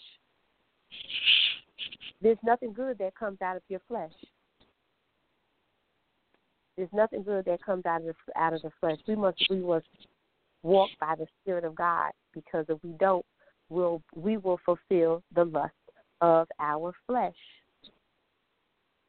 In the lust of the flesh, there's nothing good that comes out of it. As we mentioned before, that's all your adultery and fornication and anything, even rebelliousness, anything that does not allow the Spirit of God to exalt itself in your life is coming from your flesh. And every day we have to deny our flesh and walk in the Spirit of God and be led of the things of God. Mm-hmm. You want to read a few more of the scriptures before we get off? Yes. Let's go here. If you are in it before, go back to 2 Corinthians. Because if we did have some people listening to us today, would like to leave them with something. If they know God or they don't know God, if they don't know God, that they get a relationship with God. But in order to really know God and know what the plan of the God is for our lives, I believe we must examine ourselves, as the scripture says, and be willing to be honest with ourselves. The scripture says in 2 Corinthians, verse 13, and I'm going to read from verse 1 through down here. I'll stop when I feel led of the Lord to finish. It says here, verse 1, "This is the third time I am coming to you. In the mouth of 2 or 3 witnesses shall every word be established. Told you before and foretell you, as if I were present the second time, and being absent now, I write to them which therefore have sinned, and to all others, that if I come again, I will not spare. Since ye seek a proof of Christ speaking in me, which to you, Lord, is not weak, but is mighty in you. For thou he was crucified through weakness, yet he liveth by the power of God. For we also are weak in him, but we shall live with him by the power of God towards you." This is where it starts to say, verse 5, "Examine yourselves, whether ye be in the faith, prove your own selves. Know ye not your own selves, how that Jesus Christ is in you, except ye be reprobates. But I trust that ye shall know that we are not reprobates, those are that are believers. Now I pray to God that ye do no evil, not that we should appear approved, but that ye should do that which is honest, though we be as reprobates. For we can do nothing against the truth, but for the truth. For we are glad when we are weak, and ye are strong, and this also we wish even in your perfection. Therefore, being absent, lest being present, I should use sharpness according to the power which the Lord has given me to edification and not to destruction." Because that's what the word comes to do. The word, like the scripture says, Christ doesn't come. There is no condemnation in Christ. The Holy Spirit comes to bring conviction. But we must also know, like here it just said in verse 10, which the Lord has given me to edification. When those who are filled with the Spirit of God, like you said, and they come and they reveal what the Word of God is saying by way of the Spirit, we can't get offended. We can't be upset, because truly examine ourselves. The Word of God will rightly divide the truth that is within you. You know for yourself where you are, how you're living. You don't need anyone to tell you if you're honest. And that's what the scripture was saying here. It says, you be honest. Be honest with yourselves and tell yourselves the truth. So when the word of God comes, it doesn't come, it's not surprising, it's not shocking to you, because who knows you better than you outside of the Holy Spirit, outside of God? You know yourself. And so when the Spirit of God comes, to be honest with yourself, and you must tell yourself the truth in all things, so that the Spirit of God can truly operate and work in you, and you're not moved by your flesh. So, Minister Belinda, I know we're getting close in time, and after all that we shared today, I thank you again for participating. I really enjoy sharing the word with you and hearing what the Lord lays on your heart by way of the Holy Spirit. So if you would like to take a moment for anyone who has been listening, if you like to pray, whatever the Lord has laid on your heart, those who would like to desire to have a relationship with Christ, and lead them with a prayer of encouragement today from what we've shared. Yes.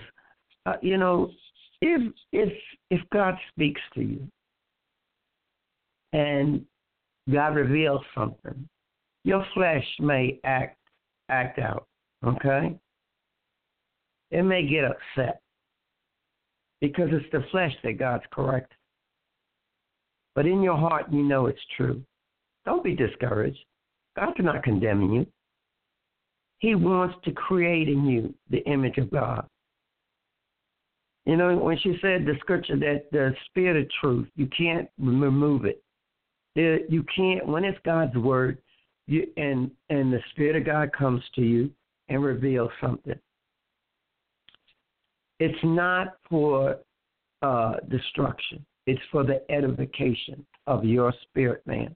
He's coming saying, my child, this has caused you so much hurt, has caused you so much loss. But I come to give you knowledge, to come out of a darkness so you can come into the light.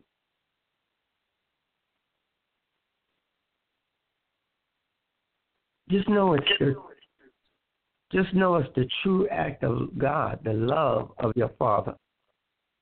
Thank you. Mm-hmm. You know, love for Jesus to walk all that time, to go through all of that. But the greatest love was for him to get on the cross. That was not easy. You know, eating of his flesh, the ridicule of mocking him, when all he had was the true love of God. People were in bondage. Mm-hmm. They were dying. And anybody that is hearing this word, if it's cutting, he's cutting away the junk. And you're not junk. The enemy makes us junk. He makes us feel we're unworthy. He makes us feel that we have no hope, no chance. The love of God. He said, when you are weak, but in him you are strong. It's not your strength. It's the strength of God. You know, people over here have had many Christians, you know, they were struggling, through some horrible stuff. And the tears would flow out, and they'd say, Sister Belinda, that scripture, when you're weak, you're strong. I don't feel strong. No, you don't. Right. But if you go towards God, you're strong because he lifts you up. He holds you up. He gives you strength. His power is endless. So I pray that you be encouraged. Yes. Don't let the flesh tell you, I don't want to hear this. I don't want that. Yes. That's the devil block you from receiving the power of God.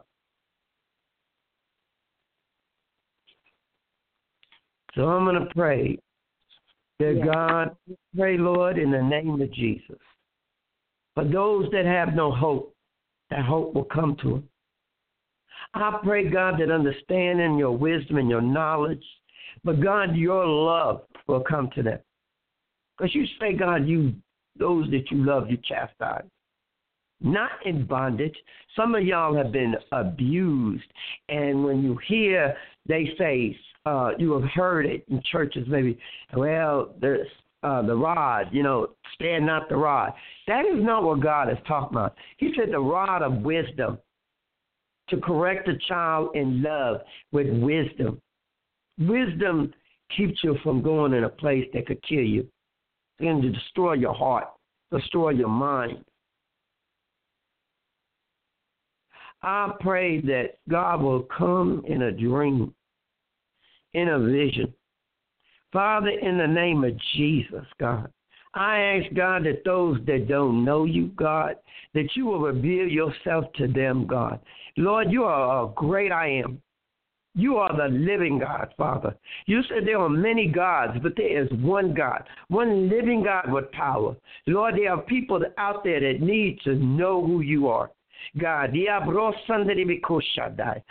pray, God, that you will come in their homes, Lord. I pray, God, you will come in dreams and visions, God, that you will touch their minds, touch their bodies, and they will know by the evidence that there has been a living God has come and touched me, and I am changed. And, Father, for those, Lord God, that are out of your will, God, that they will come into repentance, God, that they will begin to seek you, God, that they will give their lives back to you, Lord Jesus. For, God, you said that you wish that none would be lost, God. Lord, we ask, God, that you know that thy will be done in their lives, Lord. Thy will, God. And God, those that have become weak, God, let them become strong in you. Lord Jesus,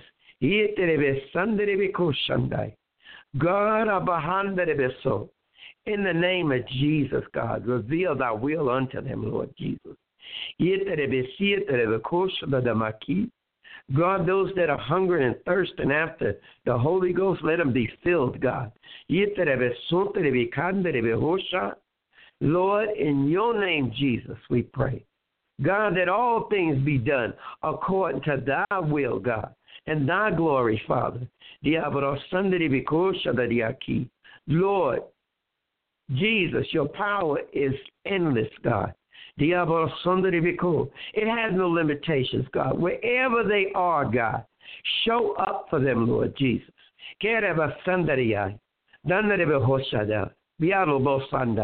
Those that are in prison unjustly, God, open the prison doors open. God, you can open a door no man can close, God.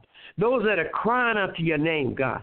Those that are in bondage, God. Those that are in slavery that exists today, that are being abused, God, deliver them, Lord Father, out of the bondage of oppression, God. Those children, God, that think that they have no power because they're small, God, show them in a dream, God. Raise up them little soldiers, God. Send out the legions of angels, those warring angels with the flaming sword, God, the angel that can kill 1,000, God, and let them know, let the enemy know, touch not the innocent, God, shedding not the innocent blood, God. There are people crying out, Lord Jesus. And those that don't know, God, reveal unto them the truth. Send the spirit of truth, God. In the name of Jesus, God, I call it done. In Jesus' holy name, amen. Amen. Hallelujah. Hallelujah. Thank you for that, Minister Belinda. Yes, God. Yes, God. And let's continue to pray. I would like to come before the Lord and pray for those who are still struggling, even in the church, that you've given your life to the Lord already. Okay? Father God, we lift those up, Lord God, who are wondering about the things of truth. And they are struggling, oh God, with the traditions of the church, oh God, the traditions, oh God. But your word says, we love you. We follow your commandments. Yes, Lord. The traditions of the church, oh God. But Father, thank you, oh God, that they will study, show themselves, oh God, workmen that need not be ashamed of the gospel, oh God. Father God, and that they do not just take what the preacher says, oh God, but they pull away, oh God, and they spend some time with you, and they let your Holy Spirit begin to teach them, show them, and guide them through the scripture, oh God, line up line, precept upon precept, oh God. God, your desire is that none shall be lost, oh God, and that all shall be saved and come to the knowledge and the saving grace of our Lord and Savior Jesus the Christ, oh God. So, Father God, we continue, Lord God, to pray for those, Lord God, who are struggling in their faith, oh God, and even in their walk, oh God. Father God, lift up those, Lord God, who are struggling with identity crisis, oh God. Father God, those, Lord God, who are struggling, Lord God, with habitual sin, oh God. Father God, we ask and we pray, Lord God, that they come to you, Lord God, and they lay it down at your feet, oh God, and they come and they spend time with you, oh God, because, Lord God, you can do all things except fail, Father God, and we can do all things through Christ, Lord God, who strengthens us in your spirit, oh God, when it dwells among us, oh God. Father God, we pray, Lord God, that you would search the hearts of your people, oh God, and anything, Lord God, that is not like you, oh God, let them give you the freedom, Father God, to give it up, Lord God, to pass it, to lay it at your feet, oh God, and to desire, Father God, to walk uprightly before you. So we ask that if there's anyone that is on this line today, Lord God, that they don't know Jesus, Father God, that they come, they accept you as Lord and Savior over their lives. And if they have accepted you, God, and if that backsliding stage, oh God, that they still yet come to you, Lord, and ask to renew a right spirit in them, oh God, and pour out a fresh spirit over their lives, Father God. Just like, Lord God, the women, Lord God, had the oil lamps, Father God. We must continue, Lord God, the fire burns. We must continue to receive fresh oil, God, so that the light can continue to burn. So we pray, Lord God, for a fresh outpouring of your anointing, oh God, a fresh outpouring of your spirit, Holy God, Lord God. And we thank you, Lord God, for all those, Lord God, who don't know you, that will come to you, Lord God. And we pray, Lord God, in future broadcasts, oh God, that you have allowed, Father, us to be on the call, to be this kingdom mandate, Father God, that you are calling your to you, oh God, to worship you and to praise you in spirit and in truth, oh God. Not in traditions, oh God, but in spirit and in truth, that you laid apart on our hearts, oh God. I lift up to you, Lord God, Dr. Ghani. Father God, I thank you, Lord God, for what she has started. I pray, Lord God, says that one will plant, another will water, but you, God, will ultimately give the increase, oh God. So increase the love of your people, those that are saved, Lord God, who desire to come to the saving knowledge of Christ Jesus, Lord God. We thank you, Lord, and we don't take lightly, Father God, your presence and your spirit, oh God, that comes, oh God, to dwell among us, oh God. We don't take it lightly, Father God. And, Lord God, that we take the time, Lord God, to worship you and to spend time in your presence, oh God. And if there is a caller on the line that wants to share and say if you're available at this moment and you want to have a few words, you'll have a moment. I'm going to silence myself that you may speak, caller, if you are there. Hello? Yes. Can y'all hear me? Yes, we can. Can y'all hear me? Yes, I can hear you. How are you? All right. I've been listening, and I seek the Lord, and I read my word, and I just was moving up to a new level, and with grace, and of course the enemy is attacking, which that's what he does. So God has been healing and delivering me, and I'm moving to a new level. God told me if I fought the last thing, he would move me by grace and move me up to where he wants me, further up along the pathway. Yes. and of course, God is preparing me to. He's preparing me for the next level, and of course, there's much warfare, and I continue to worship and read my word and study. And what I've noticed is I have such a hunger for the word, and I just get up, read and read and read, and it's like I can't get enough of it. And it's like I'm what do you call it? Some people say chew it up and swallow it. I'm gulping it down, and it's like a new experience every day. And I try to continue to read what I've read before and got a revelation. I continue to try to read it and get more deeper revelation.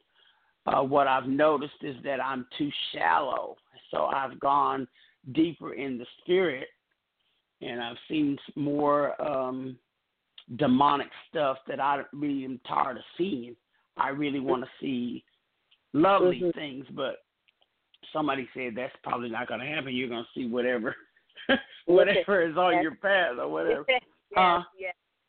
You know, I'm ready to see some lovely things. I'm really kind of tired of seeing demonic things. So they're very clear and very vivid, like they're right in front of my face, and it's not far off. It's very, detailed. You know, like my jewelry is very detailed. The pictures that I see in the spirit. So I'm just ready for some lovely pictures, like jewelry or whatever. But I'm moving forward, but it's very different walk for me. I found I have to worship quite a bit of a long time in order to, about 15, 20 songs in order to feel like I can be safe in the spirit in order to pray. I can't I'm talking to God after I worship a few hours in order for me to feel I could submit, and it's just because I think that's because of what I went through, the attack that I went through, and that almost killed me. I know God has moved me far away from that now,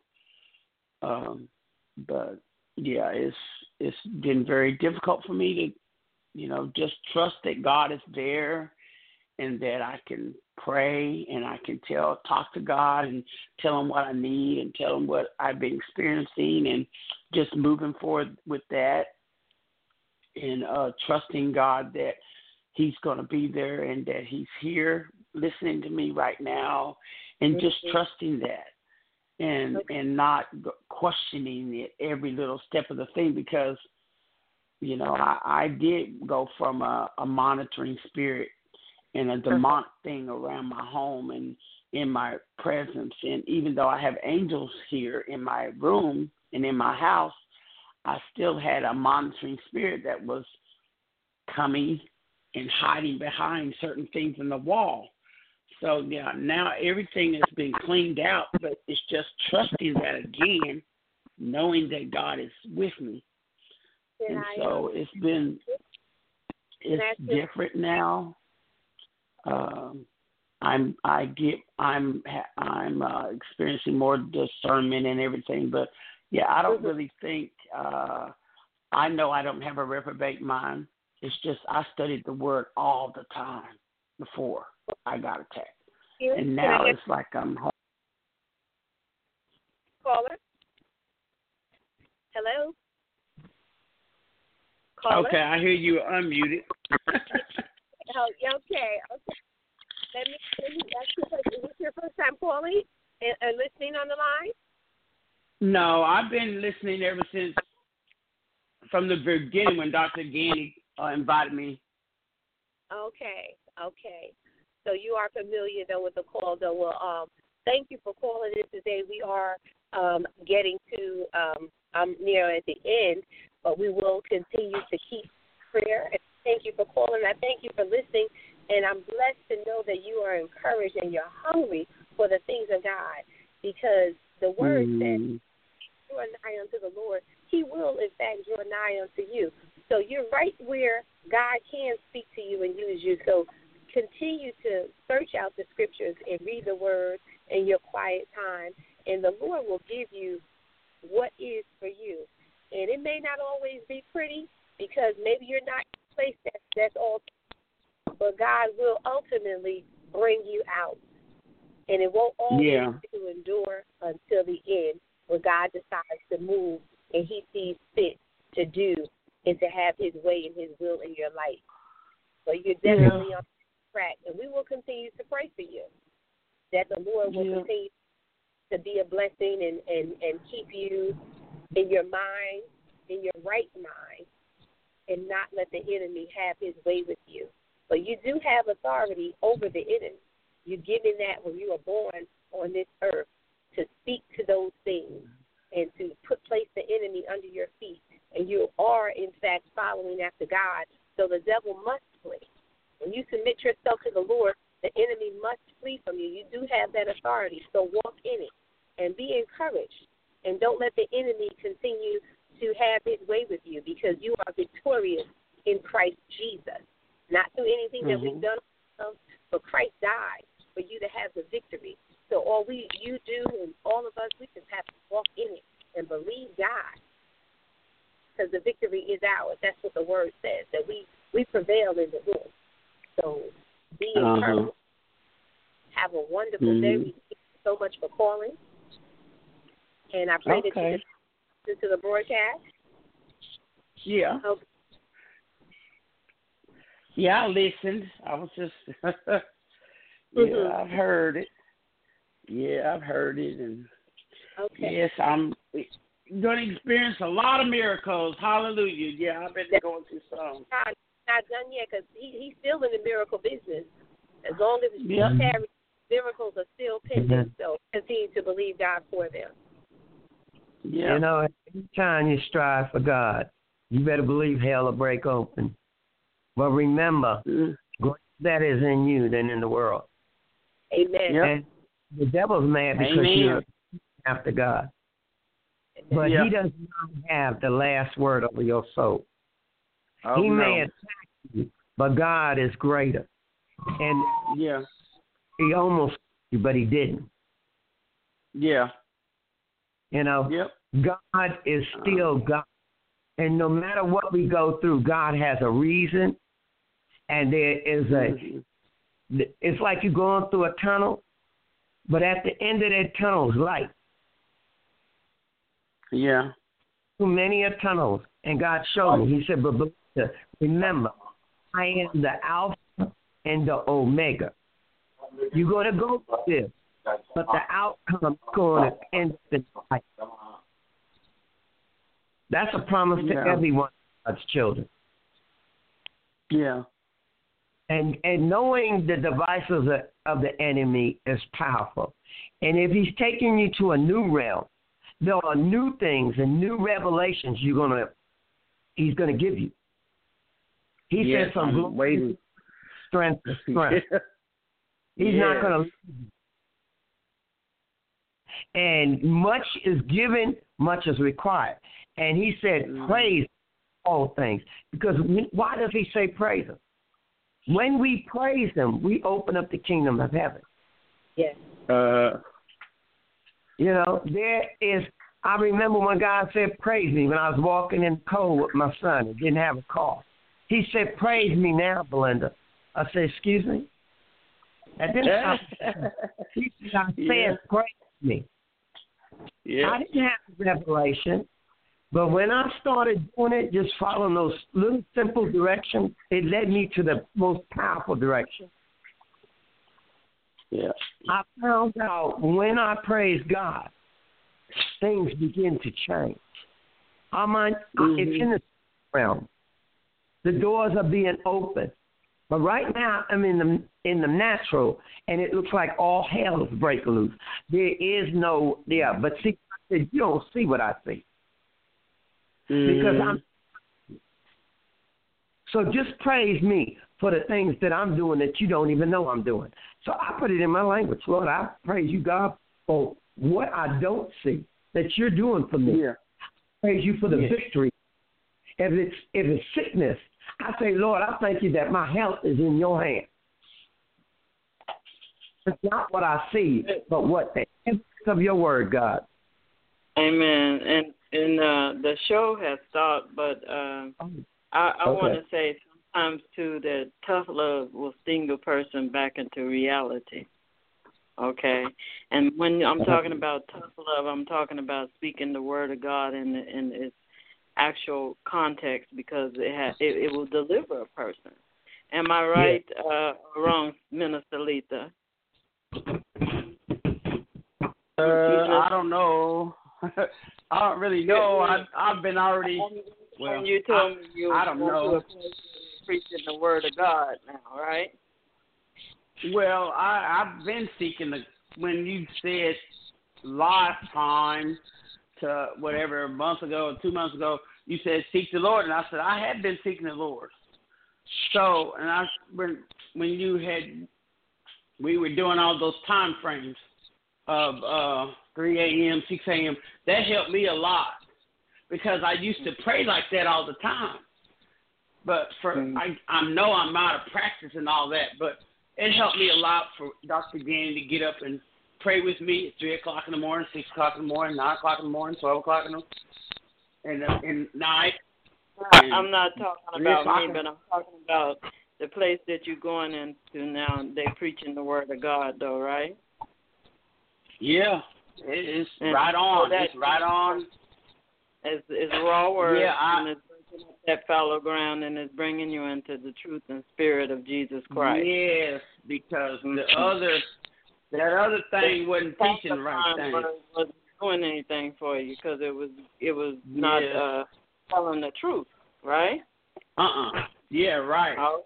Now this other place, they're teaching the truth, and it goes in line with what we're talking about over here, and it goes also along with the prophet, that other guy that prophesied to me. All of y'all are in line now, finally. But the other place, oh my, such a difference. But I'm glad I needed the truth. I'm loving it now. I'm loving the Lord like I before, and the truth. I have to have the truth. So I'm loving it. I'm loving that I can study again and read and get whatever I need to get, and be able to talk to God, and I'm enjoying myself again. So yes, what a big change there is, and I appreciate Dr. Gandy, which she doesn't know how much, but I appreciate her and to God. I know. Yeah, it's all the glory goes to God, but she led me in the right way through God.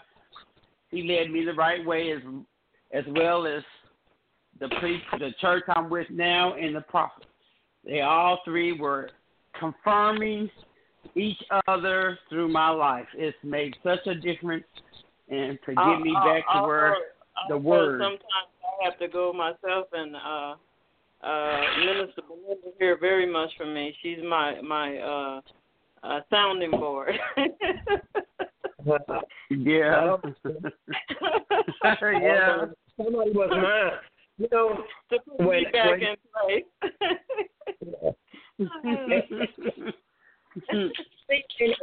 That's cute. Sometimes it puts you back in the right place. It's good. Yeah. Well, I always have to have it. Yeah, I have to have the tough love, because if you can't handle to me, it was always told to me when I was little was that truth is the only thing that's going to set you free. And if it burns so bad, if it's so hot on you, that's what you needed to hear. If it hurts so bad or whatever, that's what I needed to hear. So I am all for that. I'm all for that. But that's the way I've learned. If it hurts so bad, that's what I needed to know. So that's the way my motto is. Because if it feels good, there's something wrong with it. But if it hurts you, then that's what you need to hear. So that's what my motto is. Yeah. We thank God for everything, and we thank Him for His Word, especially because that's what we want to be aligned with, and we want to do it His way and not based on our own feelings and emotions. And that's the best way, because God does His Word is fact. It doesn't matter how long you stay before God, you just stay there until He does the increase. Amen. Amen. Amen. Yes, amen. Stand in the Lord. Yeah, because if He's training you in warfare, then you need to see them demons. And He gives you pretty stuff too. But you gotta be willing to do whatever He wants you to do. Oh yeah. Jesus didn't give pretty stuff. I can name them now. You know what I'm saying? Jesus suffered nothing. And He said, if you're not suffer, you won't reign with Him. And Jesus didn't get no pretty stuff until He got on that cross and got off. Yeah. You know? Yep. I went to a living hell, and for a long time, a year I saw nothing but demons. But God said, you're going to see them and you're going to learn. And then He started sending me in between there nice stuff, but I had to stay where I was supposed to stay. If it meant not crying, because He was getting rid of my junk. He got rid of it to make me the person I am today. Amen. Yes, Lord. And I took correction. God spoke of things to me openly through a prophet. One time He told me, Belinda, oh my God. He said, sometimes God, He said, if you could see Sister Belinda, she looks like an elephant, and her you know how elephant sways back and forward? Mm-hmm. And Sister Belinda, God said, many a times you left out of here, you wanted to kick me in my leg. He said, is this true? I said, yes, but I didn't. I was not in your leg, but somewhere else. You made me mad. But it was my flesh that got mad. Everything that man said was the truth. Right. But my flesh wanted to whoop his butt.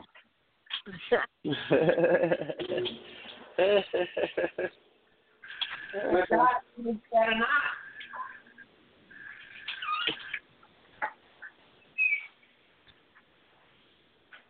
Yeah. There was one time they started ministering to this young man. Oh, my God. Now, he was behind the wall. And I was almost going to break down in just hysterical cry, but I didn't like crying in front of people.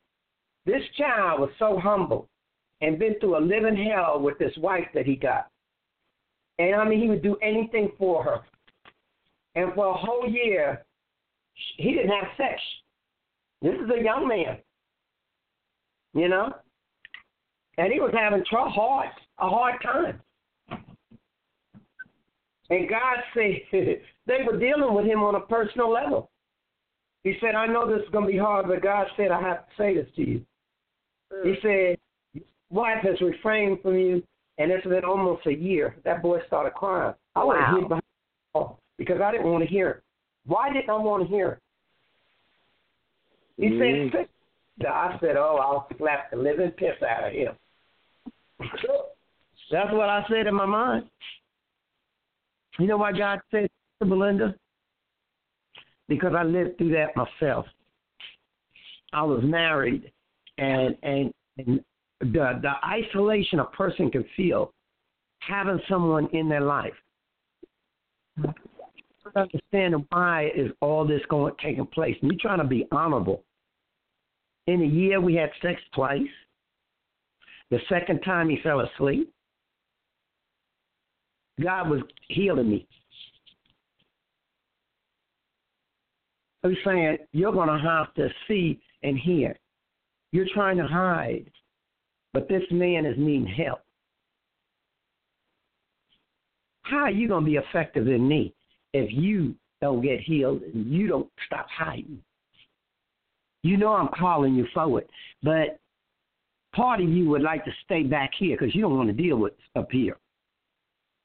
Up here is going to make you accountable. You can't say, I'm weak, because I'm going to make you strong. You know?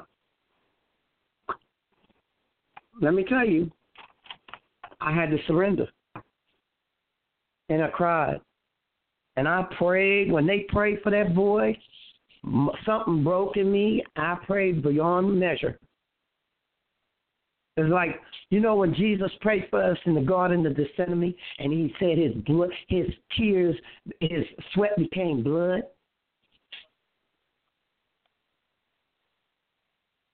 I've been where that man is, but I was older now. And God took me through some stuff to make me understand, to take the hurt away. It wasn't a reflection of me. It was what was going on in the person. I know stuff that I haven't spoke to nobody. A spirit that this person that I was married to had and was dealing. Something he said to me one time, he said, and he used to say, and I was so, you know, because it's not in my nature to think like that. He said, Belinda, see, what do you think about somebody living a double life? I said, what? I said, I feel sorry for him. He said, why you say that, Belinda? See? That's what he used to call me, Belinda. See? And I said, because living one life's hard enough. And if you're living two, you got to lie, and you got to remember all them lies you're telling.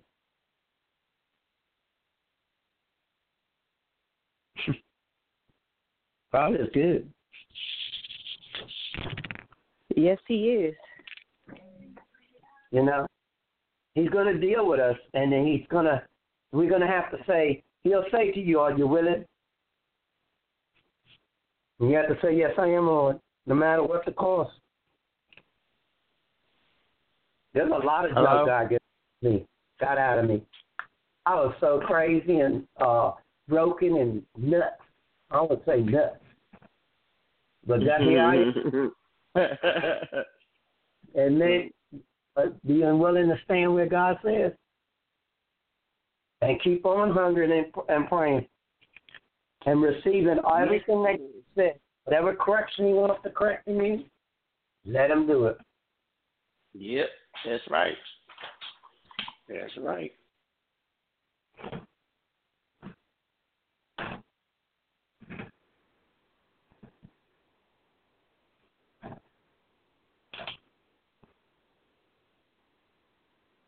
Oh, the sister, Sister Donna, is Sister Jackie still on here?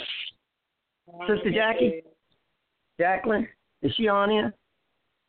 She is, but she may have her phone muted. I do see her on the line, but or either she may be on another call. I'm here. I'm here. Dr. Donnie, can you hear me? Yes, I can. I had to mute myself because I was doing something, but Minister Belinda, you always have a word for me, so if you want to release it, feel free. I'm still here.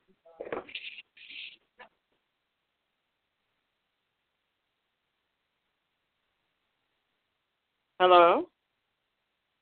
I don't know what happened to them cats. Hello? I don't know. Minister Belinda still there?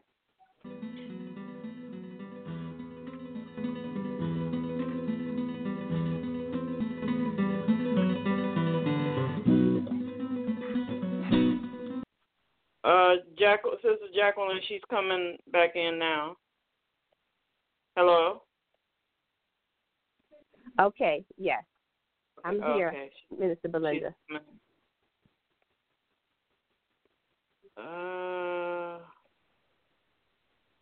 I'm here, Dr. Yada. If she comes back in, I'm going to just mute my call. Minister Belinda, are you on mute? Yes. She's on there, but Minister Belinda, are you on mute?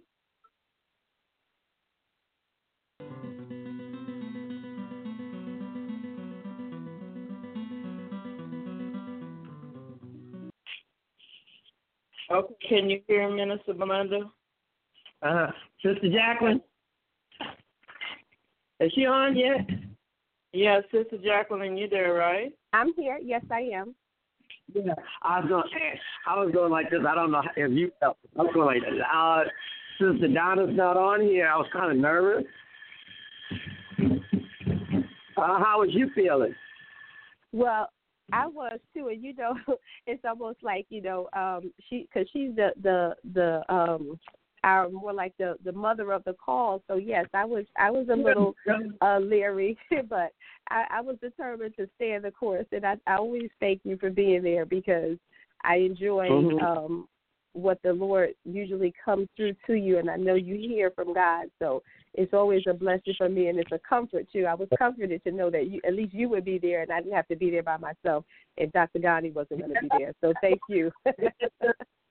Lord, she's not going to have Donna and Jacqueline. You by herself. I said, I'll be coming. And, thank you. And I was going to ask Donna, how did we do, Donna? Donna? And you guys did very fine. I enjoyed it. Yeah, it was great. What did you think, Minister Lisa? What did you think about it? I thought they did wonderfully. I was wanting to intervene, but I don't know when I can and when I can't. So, Well, maybe we can open up the lines a little sooner. I think sometimes you get so engrossed in the conversation or the topic that you forget. You forget about time. Yeah. So I think that's because I know I do that quite often when I was on there. That I forget about time because you just get so caught up in the conversation. Yes, Lord, I didn't want to say anything because at least it's a lead, And this was my thought. I said, Lord, should we get back on them scriptures, that we started off with? I don't know. The Lord knows what He's doing. And I said, well, Lord, I mean, I thought it was very awesome.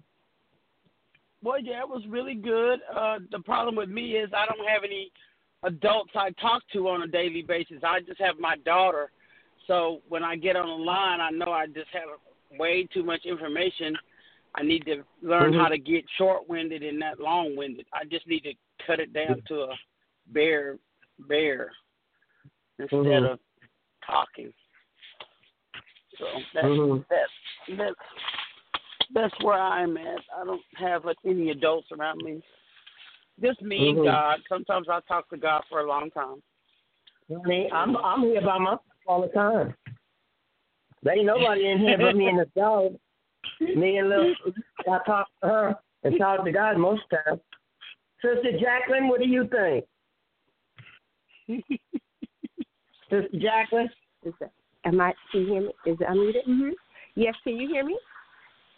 Yeah, I can hear you. I want your opinion. What do you think? Listen, I am like I told Dr. Ghani, I'm honored just to be able to participate. I enjoy it myself. It does so much for me, in sharing. And like I need you ladies in my life right now, so I'm really grateful to God to be able to participate. And I'm open to whatever the Lord is going to do by His Spirit, because we can't dictate. Everything can't be controlled. Everything cannot be according to a script always. And you just have to move according to the Lord, what He's given to you. And if you believe that God is within you, then whatever He gives you is going to be for a need for somebody, even if you don't understand it. It's going to bless somebody. Yeah. So I'm grateful to be able to participate and to hear and to listen. And Minister Letha, feel no way. If you get on and you talk and you want to talk, if I had known you were there and you want to comment, maybe we could, if I had known ahead of time, you're more than welcome to comment and share, Yeah. Okay. Mhm. Okay. And I'm submissive, like I was submissive unto Donna. This is your thing. God handed it to you. I'm under your lead. You hear me? Yeah. I'm sorry. Can you repeat that again? It was Jacqueline. Did she hear this? I said, Sister Jacqueline. Okay. I said I was submissive unto Donna because that was the leading that God gave her this, and it's been passed on to you. And the same thing I will do to you is be submissive unto what you say. I so appreciate that. I so appreciate that, and God bless all of you. And I believe the God in each and one of you. So I'm just blessed to be a part of it. I really am. Thank you. Thank you. Yeah, it was good to me. I enjoyed it, and I loved some of the things that you guys were bringing out about KETURAH as well, which is very important. Yeah. Yeah. To look at it from different perspectives, because we have a lot of people that live in a family as such, and they don't understand. And I like the points that were being brought out about the children being treated differently because it's not, they have their own individuality. You can't treat all of them the same. So I agree. I love what you guys were saying. It's good. I enjoyed it. Yeah. And people take, the only child, the last baby child, it's something natural with that. It's not trying to make that child more than the others. It's your last child. Mm-hmm. You love them all the same. My sister used to think my mother loved me more than her. And I said, Benilda, that's not true. Our relationship, she said, well, your mama went out. I said, because I chose to be with her. Benilda held a lot of stuff over her head. And I said, I chose not to look at just her faults. I chose to love her, period. Mm-hmm. There's certain things I didn't agree with my mother. When she said stuff about Belinda, I told her, I said, Mama, that's wrong. I said, you shouldn't say that to her. She tried to put this thing on, you be out all night and you do it. I said, Mama, listen, don't be trying to make Cook say that she's some whore. I said, because that ain't right. I said, I could come in at I don't like that word, I never have. I could come in at 8 o'clock, honey, and have sex with 3 men. Just at 8 o'clock, that's evident or something? Mama said, what did you think about it? I said, I'm saying it, Mama.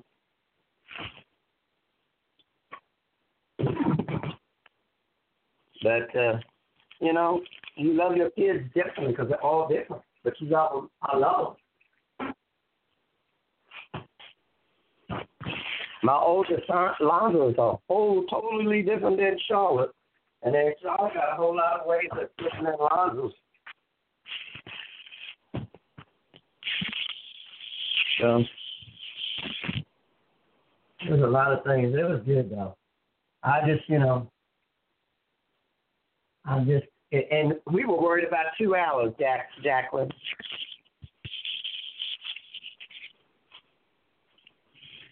That it was going to be long or whatever, not be able to reach it.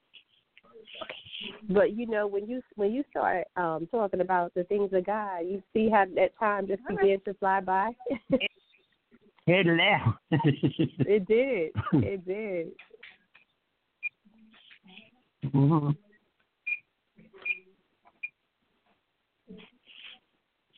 So for me, it was real good. I enjoyed it. I liked what you guys were talking about. Okay. I'm sure the next one will be good. Do you have an idea of what direction you're going on, or are you going to pray about it for a little while? I was thinking, I would like to just, as we moving forward, going through the scripture, just kind of the women that are popping out at the time, because, I don't want to go too far ahead and then we have to backtrack just so we can stay on course. So I'm going to continue to read, and I'll let you guys know something at least by Monday what the topic will be. Okay. Okay. At least the name. Well, okay, so you'll send an email to yes, out to you, and if you give me Minister Letha's phone number and her information, I can include her in. Okay. Okay, I will send. Who you said? Say it again. Minister Letha, if she would like to be on a regular, if she wants to participate. Okay. Yeah. Yeah. Oh, all right. Did you hear that, Minister Letha? Yes. Yes. You ready for that? Oh my God. I gotta have it. All the time I gotta have it. This is like people that are dark are coming to me, and I'm like, oh no. Wow. I don't want the dark people coming to me. Ministries everywhere. So, well, you know, I'm gonna tell y'all a little praise report. Well, because there's a little thing. They always come bring church stuff to my door, and Jehovah's Witness always come to my door. And so I told Jehovah's Witness, I said, do y'all know about the resurrected power? Boy, they looked at me like, oh, only Jesus has that. I said, well, how are you going to go from door to door and witness about Jesus and somebody needs some healing and you can't pray over them to call forth the power if you don't have access to the power? So they looked at me all crazy. You can hear it in your voice that you speaking on a different level. Hey. I can hear it in your voice. Hey, yeah. I've been in the Word. Anyway, yeah. But still love them, because you never know when one will be receive the truth and the Spirit of the Lord. They come around here too, and but I try to take time with them and show them sometimes the Word of God as it is in the different Bible, because theirs is different, and there's a lot of things that are taken out that truly take away from the powerful deity of Jesus Christ. So, the ones who don't know, these are, and the people who are looking for it and striving for it. Jesus said, I'm coming for the sinners and but see, there's two different levels of sinners in the Bible. There's one that know, and then there's one that don't know that they're in sin, or don't know because they have come up in a religion that's all they know. Yeah. And that religion teaches and counteracts every other religion with their own Holy Scripture. So they never know the truth about Jesus Christ. They haven't tasted of His glory. They haven't come to those levels of the knowledge of Christ. As in Hebrews 6 talks about. So, it's a matter of being, God give us the grace and patience to endure through it all, but to enlighten them into the right path by the Word of God. There's just a lot of people out there that even they came up in what was called Christianity to them, but it's not the Christianity of following Jesus Christ. It's one that's adulterated and polluted and diluted, and they need that true saving knowledge. So that's what we're trying to do, is give them that true saving salvation knowledge, that they can come to that walking in Christ the way He would want it to be done. It's not what I'm looking at on the outside of how someone's walking, talking, how they dressing, and things like that. But by the Spirit of God, you know. You can touch somebody if you're in the Spirit of God, and you can feel the dark presence. You understand what I'm saying? Mm-hmm. Some people can submit to darkness. Yeah. You understand, which is perdition. Mm-hmm. Some people can, and immediately when it would draw something off of you, it will. I can't explain this to you. It will draw. You become weak because of the force. Is not that you picking up that force, but that force is drawing from you so bad because it's so corrupted. So the Holy Spirit will let you know this is me, this is not me. And if you play with the Holy Spirit, guess what? You're in trouble. You can't play with the Holy Ghost. I want to get this girl. That's that cook. So, anyway, by the word of God, they can come to the saving knowledge of Jesus Christ. Because if I tell them my way without the word, they will say, well, it's not, where's that in the Bible? I've always been taught this. My pastor taught me this. My leader taught me that. My mom taught me this. But if you show them that this is in the Word of God, then either they will chew it or they will, eat the meat and throw away the bone, or they will consume the bone and the meat or go back to the milk, one or the other. One or the other. Yep. So our hopes is that they will come to the, desiring and wanting the meat of the Word of God and want to dwell in it and live in it so that they can grow. Because Paul said we should desire to become apostles, not remaining. He said we should desire to become 1 Corinthians chapter 12 at the end of the book. And not about those gifts of the Spirit.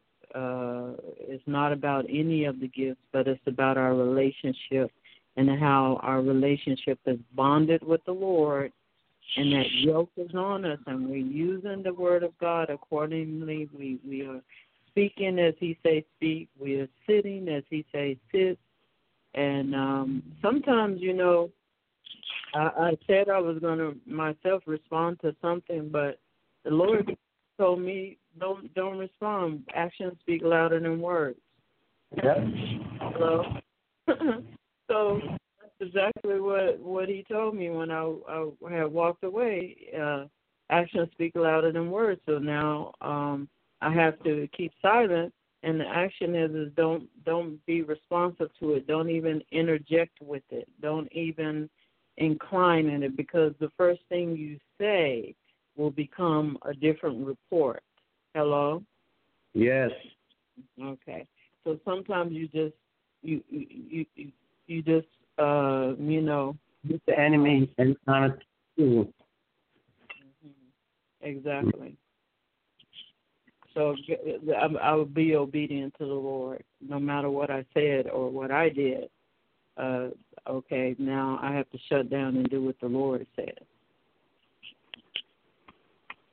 So we move forward in Christ, in Jesus Christ.